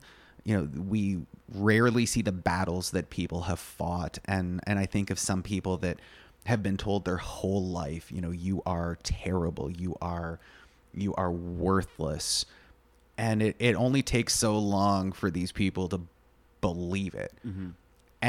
And so whether it's at the church, in more of a spiritually intangible way, or at the Workforce Development Board in a more tangible kind of career-oriented way of saying, listen, I believe in you. Let me show you how. And so for my job at the Workforce Development Board, for some of these people, like I've been able to fund several kids to go and get trade training at CV Tech. And that's a relatively inexpensive investment. You have a very high return on investment in those trades, whether it's welding or the CDL training. But just saying, here is $5,000 to, and I'm not giving them a check, but here is the amount that I'm going to invest this in you. And some of these kids have never had somebody say, I'm going to pay for your school. I'm very grateful that I can, we've had some kids go through the welding program, and you've got to have certain equipment. And so I've taken them to Han, welding supplies on Military Turnpike. And I've gone there and said, all right, here's, we need to get you a welding mask. So let's get a welding mask. And they'll see how much they are. Yeah. And they'll be like, oh, well, no, I'm not going to get that one. It's like, no, yes, you are. Like, this is going to be what you're going to use. You take them to Lenny's to get shoes, and they have to get those steel, leather steel toe boots. And they're like, well, why aren't we just going to Walmart? And I'm like, well, number one, you're probably not going to get real leather steel toe boots. And I want this to last you for 20 years. Yeah. I want this to be a worthy investment. So if we're going to put a couple $100 into you. And I've seen grown men get tears in their eyes because that's not something that people have ever done for them before. Mm-hmm. Because like the fact that I'm willing to say, like, hey man, you're driving in, let's say Champlain for school 5 days a week. I'm going to get you a gas card. Here's a $100 gift card to Stewart's. And they're like, I've never had people invest in me like that. And it starts to remind us of just even more so. I think I'm more grateful. Number one, I'm more grateful for my parents because my parents did and said some crazy shit. And I'm not even sure if I'm allowed to say that on your podcast. But anyways. Oh, yeah, you can say yes. But like, and my relationship with them is strong. And they've grown and they've inspired me to grow. But just, it's made me grateful for the willingness of my parents to invest in me and to love me and to take care of me. And even just, I'm grateful for my wife who has supported my various changes, moved to a different country, lived in Canada with me for years. Has followed me all over the state and supported me in some of these workplace and employment and career transitions that I've made. And not everybody has that. And it really just reminds me of, number one, how grateful I am and how grateful I need to be.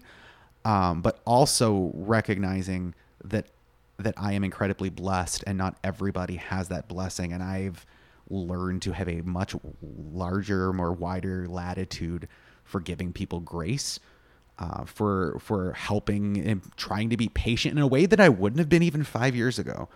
Because, the person that's crabby at Walmart, I worked retail as a side gig because I wanted to earn money to buy clothes especially when I was kind of at the height of my weight loss journey, and I was kind of normalizing in on where I was at. And it's like, I felt comfortable. So I started working at American Eagle. Mm-hmm. And hearing the stories, you have certain We as a culture have certain assumptions on retail employees, especially if they're older than 22. And I met some of the hardest working people that, yeah, they may be crabby because they're at their third job. I've met people that are working 70, 80, 90 hours a week and realistically making less money than I am. And that's when I started realizing, damn, I need to extend a little more grace even to the person that I may have walked away and been like, you ungrateful so-and-so, and walked away and just been like, you're a terrible person. You should be helping me. You should be honored to help me in line at Walmart.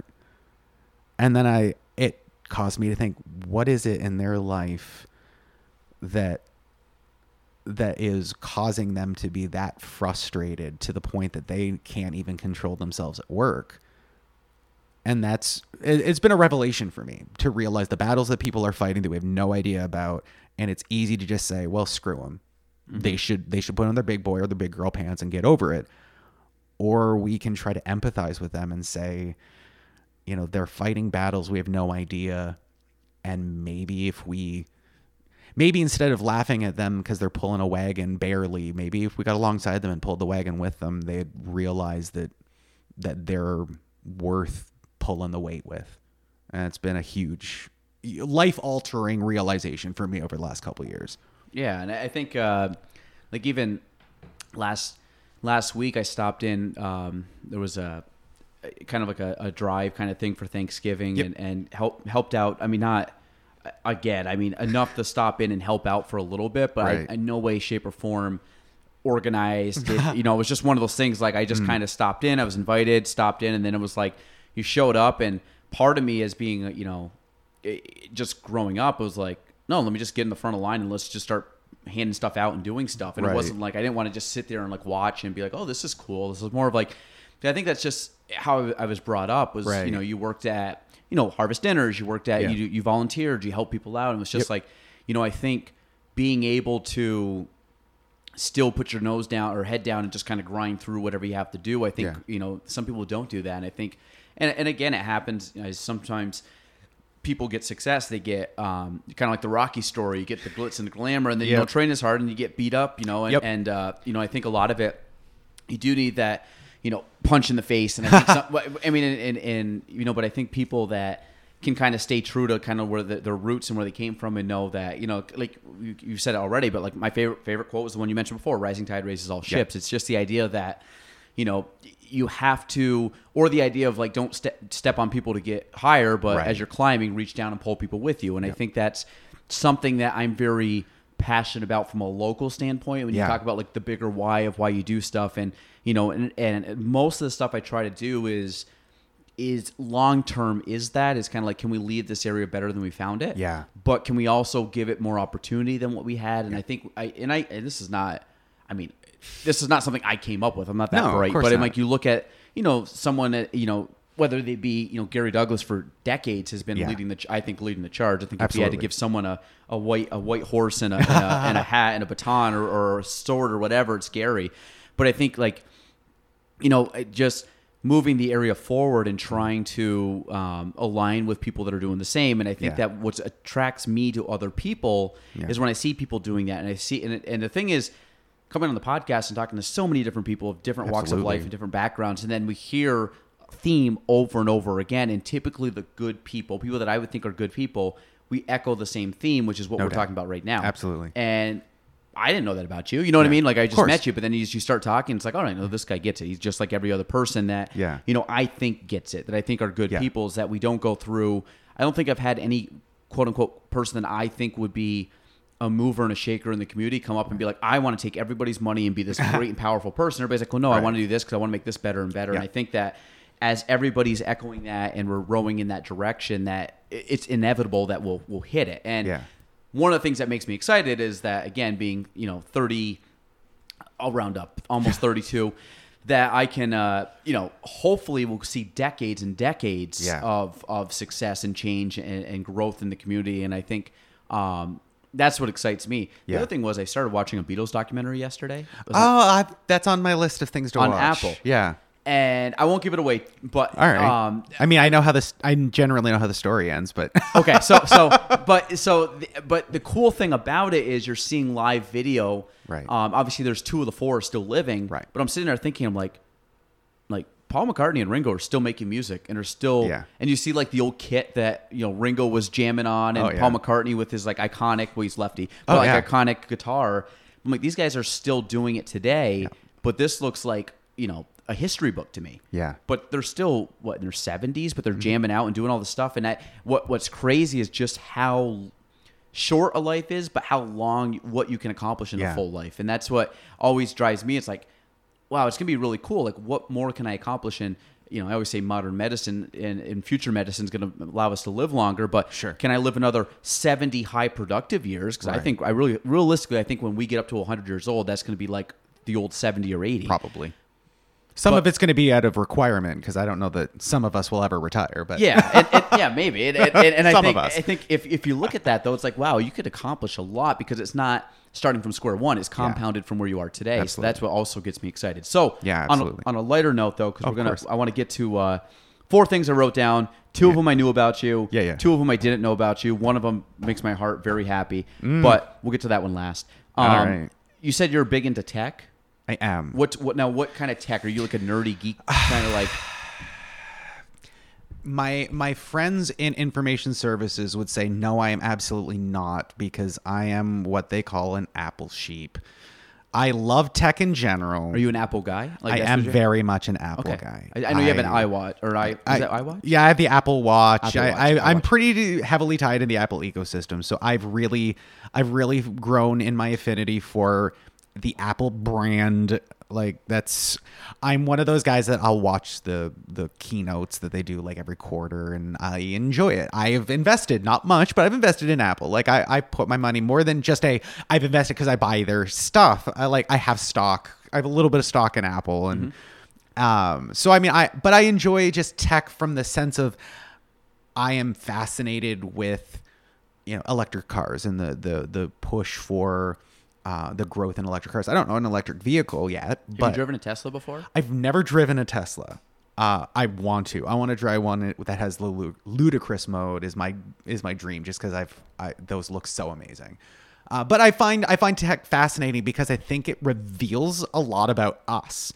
Like, what do we value is reflected in tech, and so I just find it fascinating because tech is kind of that forefront of human evolution, if you will. But it does a lot of I think what we focus on says just a lot about who we are.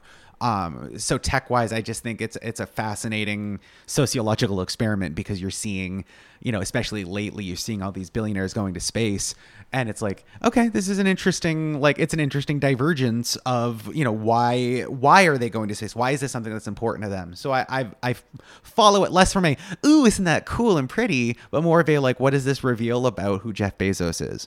Not necessarily in a bad or a good way. I have feelings on Jeff Bezos, but I'm an Apple guy, so I don't have a watch. I don't really. I'm not a watch guy, but I have AirPods. I have an iPhone. I'm looking just on my desk. I have 3 things that are Apple. So MacBook. So I am. My wife hates Apple. I think she does it in spite of me, but I'm an Apple geek, and a lot of it's how they just, the iOS system, how it just all absolutely the continuity, whatever it is, just how it works together. Yeah. And but same thing. I think me as a tech person, I say tech person. I use it lightly. I'm not an IT guy. I don't know how to fix many things, but I enjoy the convenience. I enjoy the efficiency. I enjoy the couple things that I'm fascinated with that I haven't looked more into that I should, because I feel like I'm missing the boat if I haven't. Number one is the idea of NFTs and the idea of crypto, and I'm not as educated on that as I probably should be. Crypto's fascinating. Crypto and NFT would follow in the crypto category. So it's non-fungible tokens. That's it. I don't know. To me, that I like the idea of cryptocurrency. Fascinates me. NFTs just seem like it's a money laundering scheme. That's just me. I'm not here to judge. I have a little bit of skepticism, but I'm also one too. I with how I denounce people that are old dog new tricks that are just set in their ways. Yeah. I always look at it if I'm gonna not look at NFTs as if I look at them as not being legitimate, right, then I'm that person that's denouncing as we grow and evolve. Yeah. So me, it's like I should learn it. Back in my day. Yes. So I don't want to be that person. So I'm looking at that. I also, the idea with like Facebook going, like becoming meta, like the idea of like the AI and, that futuristic, and you see the glasses and being able to touch like another world. And one of the things that fascinated me was that I didn't do a ton of research into it, but the idea that there was an online world, I guess, community, and someone paid almost $1 million for property in this online world. Yes. So the whole idea with that, which kind of was like a new paradigm shift, was the idea that real estate, well, they're never making more real estate, which they aren't in the physical sense that we know it.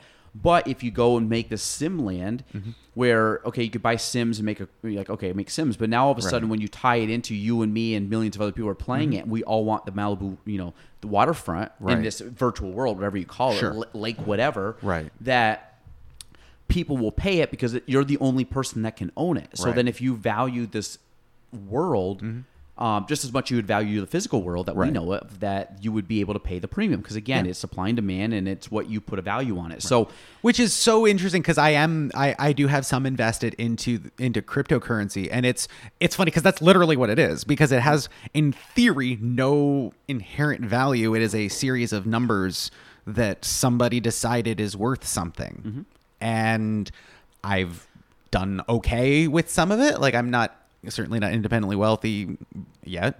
Who knows? Knock on wood. There might be. I've got some hopeful things where I have several million tokens, I think is what they're called, for potential maybe up and coming. So if it gets to if it becomes valuable at 1 penny, I'll be a millionaire. It's probably never going to happen, but hey, some people like to go to the casino. Jordan likes to buy cryptocurrency in his spare time.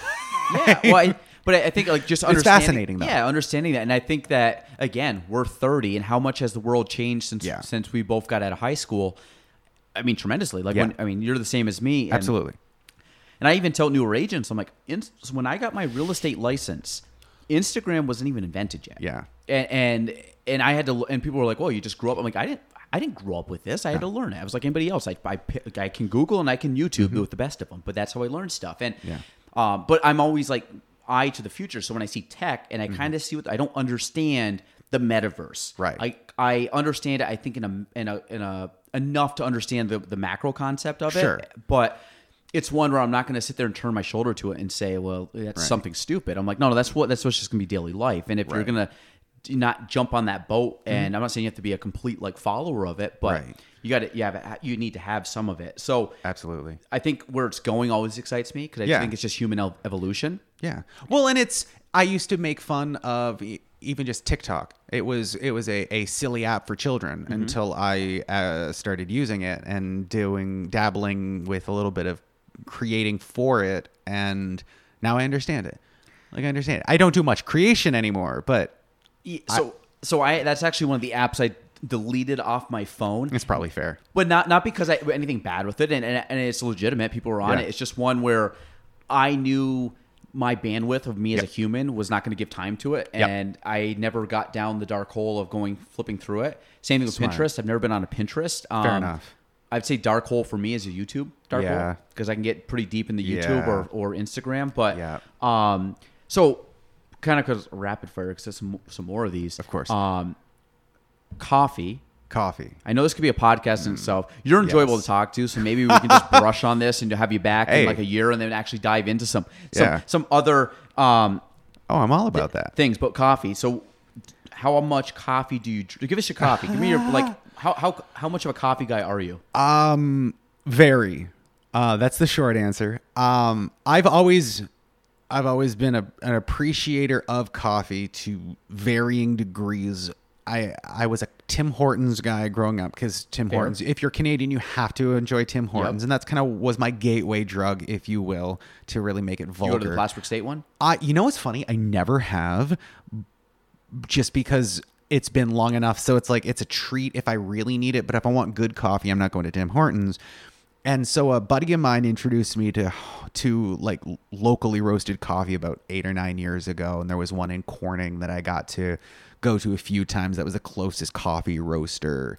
And so I liked coffee before, and then starting to get into locally roasted coffee is really what kicked my obsession up a notch. And then moving here and having a place like Adirondack Coffee Roasters locally, and they have a roaster in their back room. They started as a wholesale business, and then they opened the cafe just because the demand was there. And that really ignited a probably unhealthy level of obsession with coffee, because I was able to work remotely at the church. So when that was my full-time job, that became my second office. I'd bring my laptop, I'd bring some headphones, and I'd just buy coffee and work at Adirondack Coffee Roasters. Yep. And when Chapter 1 opened at the library, that was another great option. And then when they moved to their new location, which is absolutely gorgeous. So it's very good if you're doing creative work to be in a beautiful space with artwork. And so that didn't help. And then I got into espresso making. I bought an espresso machine on a whim. Very dangerous, because that wasn't super cheap, but it was a deal of the day. It was like an $800 machine that I got for about $400. And I'd been thinking about it, but I pulled the trigger a bit on a whim. And that kind of brought me in deeper. Oh, fast forward to, I bought a coffee roaster a couple months ago now. And it's an at-home one. And my obsession has only grown, because now I'm just fascinated about like origins of beans and flavor profiles and processing and things that nobody cares about. So somebody will come up to me and ask me, it's like, oh, tell me about coffee roasting. If I'm not careful, I'll get into the weeds where I'll get 5 minutes in. It's like, you were just being polite, weren't you? Your eyes just glazed over. Yeah. It's like, you don't really care about the difference between washed coffee beans and dry processed coffee beans and honey processed. Like, you just want to know, make coffee taste good? Yes.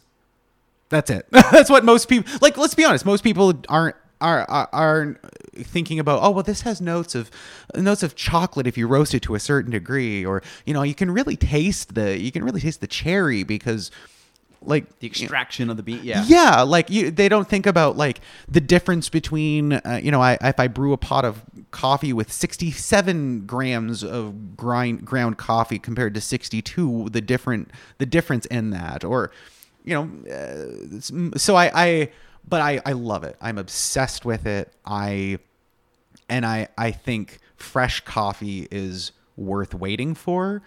And I think the best, I've had great coffee, but I've never had coffee that was roasted 2 days ago. And you usually give 48 hours after the coffee is roasted to hit peak roast or peak brewing. And it has been just a dang delight to get into. So to say I'm a fan of coffee, I'm probably too into it. Do you drink a lot of coffee? Usually, I'll usually drink a pot of coffee a day. Okay. Because you didn't drink coffee for this, so you're kind of no. After a certain time, do you stop coffee? Not necessarily. Like late in the afternoon, I'll probably switch to water. Because this still has coffee. It's about right here. Yeah. This is like my second one of the day. So. Fair enough. Yeah. I'll at least do, like today I just did a regular tumbler. So like a 20-ounce tumbler, I think. And that's probably all I did today. But I also was busy. I had a lot happening. So I didn't have a lot of like time to just sit and enjoy a coffee. If I'm off, I will, like if I'm having a day off and I'm at home, I'll at least do the pot of coffee, and I'll probably do a homemade latte. If I'm in a real hurry and I'm exhausted, I'll do a pot of coffee and I'll add some espresso to it. And a fun fact, a cup of coffee with a double shot of espresso is called a black eye. And it is very extra, but it's a lot of caffeine. So I don't get jittery though, thankfully. My mind just races and I get anxious if I'm in a bad mindset. So I have to also be careful, because caffeine can do that. How old were you when you started drinking coffee? I mean, I started drinking coffee as a young adult. Like, I would have been 20, 21 probably, just in college, just trying to push myself to get through and get up for an 8 o'clock class. And was coffee, when you started drinking coffee, did you like it right off? Was it an acquired taste? In Tim Hortons speak, I'd get a double. It's two cream, 2 sugar for the uninitiated. And it's funny because I'd go into, when I moved to the States, I'd go into like a Dunkin' Donuts. Back when I drank Dunkin' Donuts, I'm not going to get on that rabbit trail. And I asked for double, and they'd look at me like, "What? What are you talking about?" So I'm sorry, 2 cream, 2 sugar. So I mean, I definitely had, like, I added the cream and sugar as a flavor. You're just black now? I drink black coffee now. No, that's not what I tell people. Is I'm passionate about coffee, and I have very strong opinions on what I consume for coffee, and I highly recommend against some of the chains just because I don't think they treat their coffee with love. But it's like, what you drink, I want you to enjoy what you drink. Mm-hmm. I think that you'll enjoy what I enjoy. So here, drink some of my coffee. But I'm also not going to judge the people that are lining up. Actually, that's not true. People who line up in the morning, that line up out into the street for Dunkin', I judge a little bit, but more because it's a hazard rather than where they're at. You're talking about the one right by the turnpike? Yeah, absolutely. Yeah. I live in Morrisonville, so yeah, I know that drive. I know someone serious about coffee before you just went on that rant of everything, which I can respect. I think there's a lot of parallels too. I think you spend more time making coffee than I would, but sure. When you said black, anybody that drinks coffee, and I know they like coffee, they drink it black. Sure. And I think it's just purely because you want to have the true essence or note or whatever of the coffee. I dislike Dunkin'. That's fair. I will drink Dunkin' when it's the only option. Mm-hmm. I do enjoy Starbucks. I know some people don't like Starbucks, but at the end of the day, for a chain, they make a very good roast of coffee. Mm-hmm. You know what's strange? If I have to go to a chain, I choose Stewart's. So shout out. I am willing to do some PR for Stewart's if anyone is listening, because I will back your product. So this is the thing with Stewart's coffee is, I was from Chazy. There was one store in Chazy. It was Stewart's. Sure. It was the coffee that I grew up drinking. Sure. If I had to say, is Stewart's the best coffee, I would say unequivocally no. Sure. But there is a massive nostalgia to Stewart's coffee. It's Tim Hortons. Exactly. So I will be one that if you told me right now, I would go pour a cup of Stewart's coffee. Mm-hmm.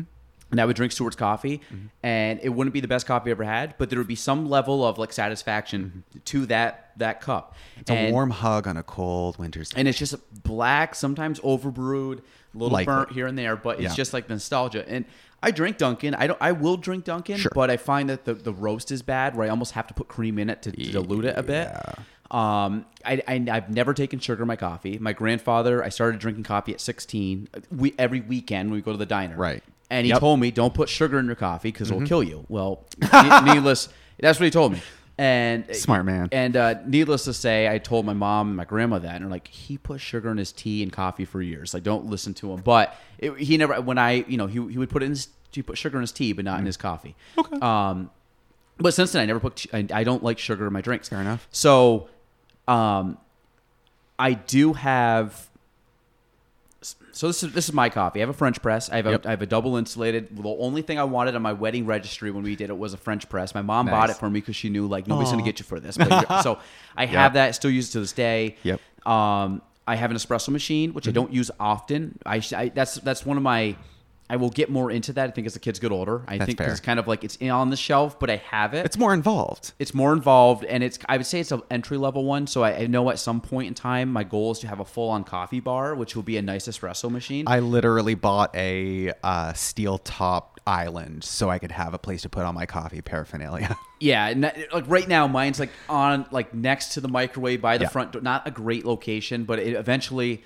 It happens. I will have one. That's like a goal. I will have that. Of course. But I have a generic drip coffee maker, but the drip coffee maker was a good one that I invested money in. Same. Because it heats up to the 200 degree Fahrenheit. It has like it has all the bells and whistles. It's very simple. It's like an Apple. It's very simplistic, but it hits all the major things. I do not have a Chemex yet. The pour over. I know that's a very bougie way of doing it, but it is a nice. Typically, any hipster in America will have a Chemex, but I think at some point I broke my Chemex in my move to the North Country, and I mourned it, but I never replaced it. I don't know why. I think I will at some point, not yet, but I also weigh and measure my coffee. Yep. So I every day. I make coffee. I usually do a 1:16 ratio between coffee and water. That's typically my ratio. I do it for French press and I do it for drip, and that usually has a pretty strong, because I like my coffee strong. Same. I would say 95%, 99, 95, whatever, high 90s% of the time I use a dark roast over a light roast. Okay. The dark roast one has a little less caffeine. This is true, but it has more flavor. Interesting. It's a heavier flavor. So I have a coffee subscription. So where's your coffee subscription? Black Rifle. Oh, okay, cool. So one is I just knew it was a military veteran. It was a Navy SEAL. So I knew that they do a lot for veterans. So I like that. But awesome. Yeah. I'm not against. I've used Adirondack coffee roasters. Oh, sure. And that's something I do get. Lakeside Coffee in Rouse's Point, I typically don't get up there enough. When I'm up there, I go there. Yeah, same. But I don't typically get the bags from them. Now, I know we've talked about her before, Becky with High Peaks Brew. Gets, I believe, her beans from there. Yes.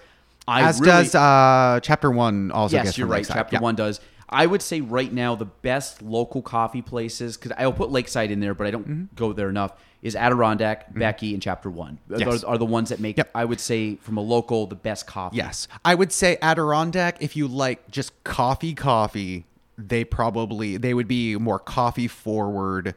Chapter 1 has some of the best lattes, like especially their cold brew. Now, Adirondack has gotten into the cold brew game, and it's quite good. But I'd go to Chapter 1 if I wanted a cold brew, especially they have a maple cream cold brew that's chef's kiss. It's delightful.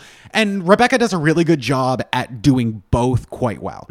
So it is depending on what you're in the mood for, or if Rebecca's nearby, or if somebody is paying for it, which that is I think it's such a great marketing and PR tactic. I don't know who was the first person to approach her. I know who it was. Oh, yeah? We were two. Number 1 was Mike Foote. That tracks. I believe it. He did it, and I saw it, and I was like, Mike, what'd you do? And I talked to her, and I said, Becky, can you do it? We had one out here, out front, and that was it. It was fun. Yeah, I recommended it to my workplace at the time, and they were less enthused, and then another credit union decided to jump in on that. So it's a great. It's catching wind though. I'd say once every 3 weeks someone does it. Yep, absolutely. Well, that was just I think last week. It was over at the ARC.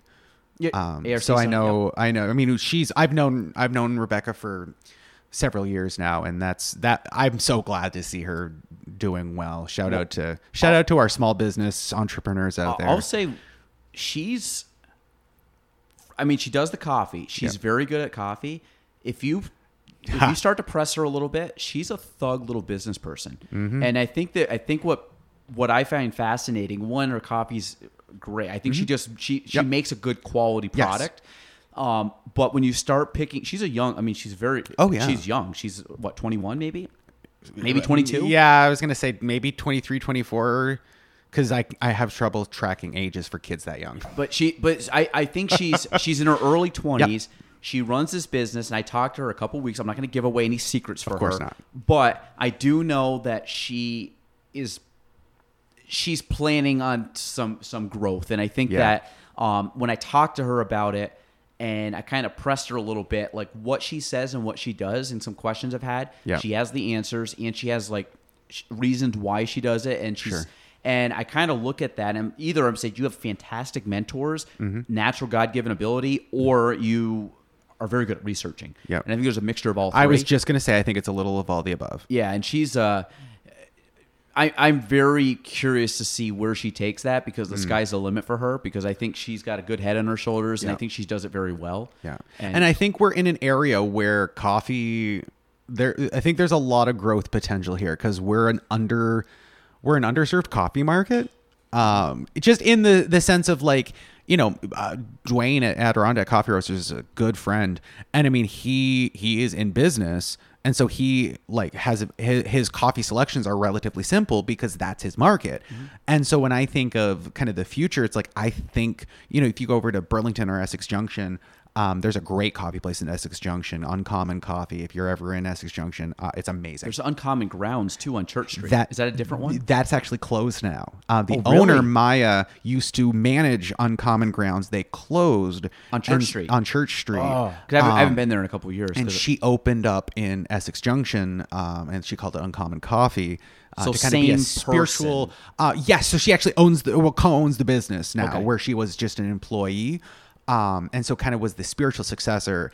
And that's the level of, I guess, bouginess is what people will call it. But I just think the nuance of like, it's not just Kenyan coffee, it's Kenyan and Ngiri coffee, because there is different notes you get from the different regions in Kenya. And I think there's a lot of potential, I think, on this side, because I think there's a market for it that somebody like Rebecca could likely tap into a little bit. I've secretly, I say secretly, I've said it before, it's not really secret, but one of my things in life, I've always wanted to own a coffee shop. Mm-hmm. And I think, and I've said this before, like one of my business ventures I hope I get into some point, this won't be my only, but this is, I'm hoping something I could invest in or have is like almost as a retirement, is I would love to own a coffee shop. Mm-hmm. And obviously have it be profitable, sure, but I want to make it just like a fun place to be that's coffee, community centered. And a lot of coffee shops are that. So I'm not like breaking the mold and starting something new, but I just want to be able to say I own a coffee shop and sit down, talk to people, have coffee. If I just want to read, if I just want to like just a place that I think when I'm older, that would just be a fun place to just chill at. So here's a funny thing. That's literally my dream. Like absolute. I was asked in the interview process for the job I have now, what would you do if somebody gave you $100 million right now? What would you do? And I was, I gave probably give a lot of it away, but I specifically said I'd want to open a coffee house, coffee roaster community center. Yeah. In Plattsburgh. Yeah. And I would say, I believe chapter 1 is probably the closest we have to it. Sure. And I think they've done a great job. Oh yeah. Because I had been there in the library, mm-hmm, and it was limited because it was a library and stuff. But I think what they have now downtown, I think the locations, mm-hmm, the City Well location, I think is, it just fits the vibe down there. Oh, absolutely. And they make a good coffee, and I think that at the end of the day, something like that, I would love to open in Plattsburgh. Yeah. And I would like to just. And it's not even. I would take it. I know myself. I'd say I wouldn't take it serious. I would, because it's me. Right. But I think at the end of the day, it would be more of a hobby, mm-hmm, or a passion project. Absolutely. But we get so much joy out of it because I have a roaster at home. When you talk about the roaster, I've had a roaster for 10 years, and I don't get to do it as much. Sure. But when you get like the little unroasted peanut looking beans and you roast them and you kind of different temperatures and different times and you even just watch it as it roasts and it goes through the phases, and there's something therapeutic about it. And you just watch it get darker and darker and expand, and you're like, oh my God, this is great. And you can kind of mesmerizing. Yeah, and you just, for me it is, at least. It's like you just, even if it's like a 20-minute roast, you're just sitting there watching this thing, you're like, oh my God, it's gonna be great. And then you put it out and you have it all in the, you lay it all out and you let all the gases extract off of it, and you just get all excited, and then you end up like you said, grinding that up. I also only use whole bean. Same. I don't use ground. I bought a really nice was it called a burr grinder? Yep. So I bought conical one of those. burr. Bought one. Which one do you have? It's they call them conical burrs. Oh, because they turn. Mine's an Encore. It was like when I did research on it, it was like a very much like this is a budget friendly, mm-hmm, but not cheap. Like you're going to spend money on it, but you're not overspending. Like, but this is, you're going to buy quality and it's going to work. And I'm like, that's what I need. Exactly. So I like it, but I'm a big coffee guy. I drink a lot of it, but I also think that the relationship around coffee is important. That's exactly it. Okay, so speak on that because I've always said, like, for the longest time the conversation surrounding alcohol was it's a social lubricant. Mm-hmm. But I always found like maybe this is just the more socially acceptable social lubricant, because I have had some of my most challenging and encouraging conversations over coffee. Mm-hmm. Friendships are forged over coffee. I have some of my closest friends that I started out just like, hey, I don't know you, want to get some coffee. Mm-hmm. And so for me, it really is, that's such a relationship thing. And it's almost to the point where for a while, like that became a thing in churches where it's like, oh, well, we have free coffee. Well, a lot of churches were just getting Folgers and putting the styrofoam cups. Yes, which I think that's almost a rite of passage. But you're seeing even now there's that recognition of like a good cup of coffee is a relationship builder. And so a lot of churches will have like something from Adirondack or Lakeside to number one, support local, but also to we have a coffee hour. We invite you to come and sit down around a table together and drink coffee and have conversation. Have you ever been to E-Town? I have. Do you know not much, but if you go down, I forgot the road at Water Street maybe. If you go down, there's a coffee shop there. I roll into this coffee shop. I go into the coffee shop, and I'm like, what is this place? It was like a house of prayer. Oh, but interesting. they had a coffee shop up front. Yep. And in the back, because I didn't go in the back, but they had services and stuff Oh, there. wow. So that kind of ties into the church and coffee. Absolutely. But I find, like you said, there's something, social lubricant's perfect because I think even when I go to appointments and someone's like, do you want a cup of coffee? And I'm like, yeah, I'll take one. As soon as you get a cup of coffee, then I'm like, it just kind of feels like the vibe goes to more like relaxation. And there's something to be said about that. And I think some of my, I grew up drinking hot stuff. My grandfather, was from Ireland, and I think I just have good memories of just sitting around their table with a cup of tea. Yeah. Like it wasn't even coffee, it was just tea. Yeah. But I think something about do you want tea and just sitting there sipping on it and just like everything just kind of relaxes. Yeah, absolutely. Or going to a diner on Sundays after Mass and Yeah. have a cup of coffee. You eat your food. Don't sleep on diner coffee, by the way. No, diner coffee, I don't care how, it might be Folgers garbage, but there's something about it. But they're always in those white cream colored ceramic mugs that are just generic and have kind of the rounded shape. And and I think just getting a Campus Corner, you get the mug, and you pour the coffee. And I'll pound 9 of those over breakfast. Yeah, is it the best coffee? Well, the thing is, you never know because you keep refilling it. Right. And there's something about that too, like the bottomless cup. Yep. But the idea that you can sit there and have a conversation, and you just sip and sip and sip, and I'll sip that coffee to the point where I start getting that dehydration headache, and then I'm like, okay, I gotta not because I gotta just start drinking water. Yeah. But I'll get to that limit. I'll push that limit, and but I think that especially at a place like Campus Corner because they take care of you there. Oh yeah, they'll just keep pouring it. It's like this is great, or I'll have to shut them down. And they'll be like, really? Yeah, Michigan's Plus. Like, you want some more coffee, and I think Campus Corner bodes more well because you just sit at the counter and they can see you. Oh man, and there's something nostalgic about that kind of diner where metallic it just edges. Yeah, it just feels old home to me. I don't know. See the cooks in the kitchen right there, and but yeah, I think the relationship around coffee is probably the thing I've come as I've gotten older, and I think as I continue to get older, I'll get even more appreciation for it. Is just sitting down, having a cup of coffee. One thing is I do wish my wife liked coffee. She doesn't. Yeah, so that's that fair. would be a little more nice. But some of my friends yesterday, I had a friend come in. Yeah. Same thing, loves coffee, a good coffee. He's the same as you and I, and I think that you can just sit there and we'll just get a cup of coffee and talk for 45 minutes, but over a cup of coffee. So love it. Not to cut you short, I want to respect your time, and there's a couple other things I wanted to talk to you about. We're gonna punt them maybe to the future because I think you'd be fun to have come back on. Maybe we'll actually have coffee. We'll have some good coffee. Man, you know it. Yeah, I'll bring some of my special roasts. Because anybody that says you got to try my coffee, and I'm like, I'll take you up on it because I love trying just coffee, and I like experimenting. If you're like, this is good coffee, I might say yes or no, but I might be like, I like it. I don't think it would be a no. It'd just be like this might be in the realm or different, but it's always good to try new things. So of course it is.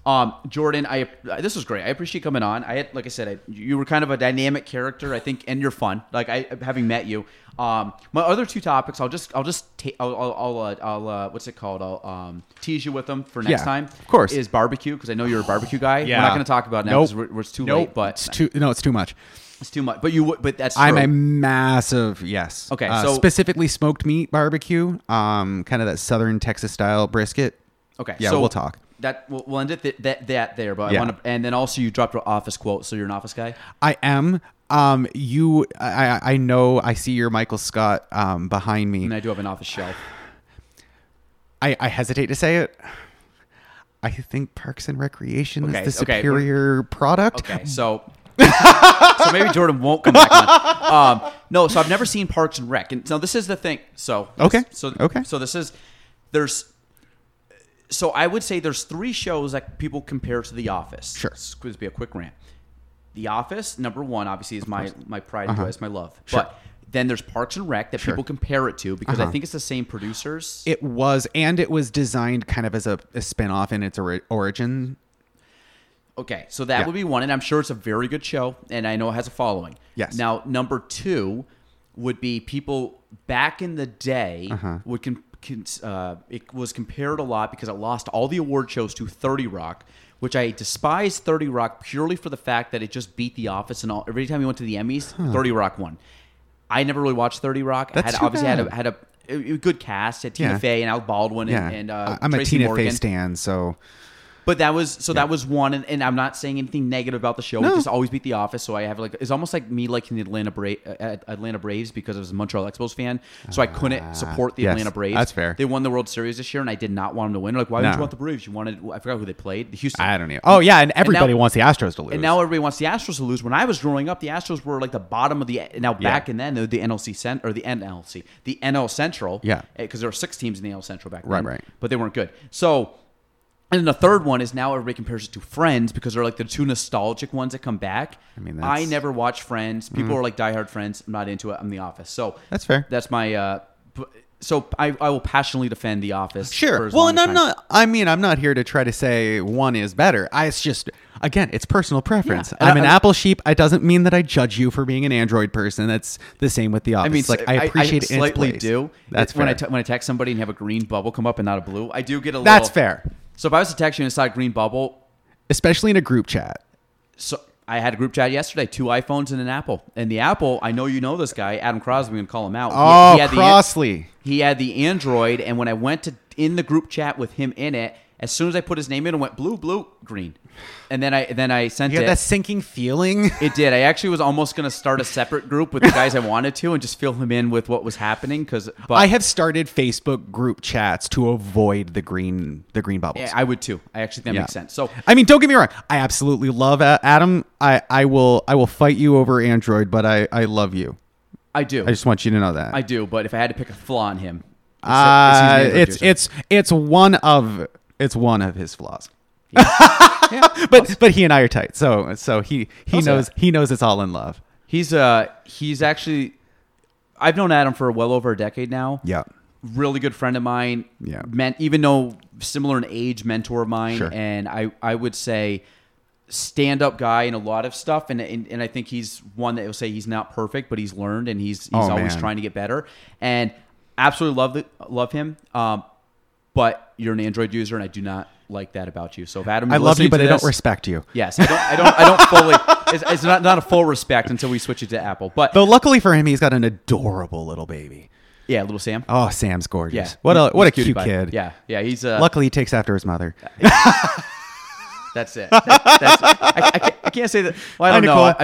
I've seen the size of him, and I'm like, that's definitely a Crosley kid. But that's fair. But yeah, no, they're good, great people. So, but Jordan, we'll end there. I appreciate you coming on. Of course. Did you have Thanks fun? for having me. Right? Oh yeah, it was great. Yeah, you came in pretty laid back, ready to go. And you had a podcast. You still have a podcast? I don't right now. So I am not a creator currently. But do you think you'll get back into the podcast realm? I've thought of it. The problem is I can't. I've struggled to find what niche do I want to fill. All right. And so I haven't decided that. I've had a few ideas that are in the up there percolating, so to speak, and I'm waiting for it to extract. Still waiting to drip down, right? Yeah, I'm still waiting on the process. It's long, but maybe it'll be worth it. There you go. So, episode 173 with Jordon LeBlanc. We're out. Thanks for listening to the Galen Trombley Show. If you want to reach me, you can go on Facebook at Galen Trombley, on Instagram at Galen Trombley, and on YouTube at Galen Trombley. The spelling, GaelanTrombley.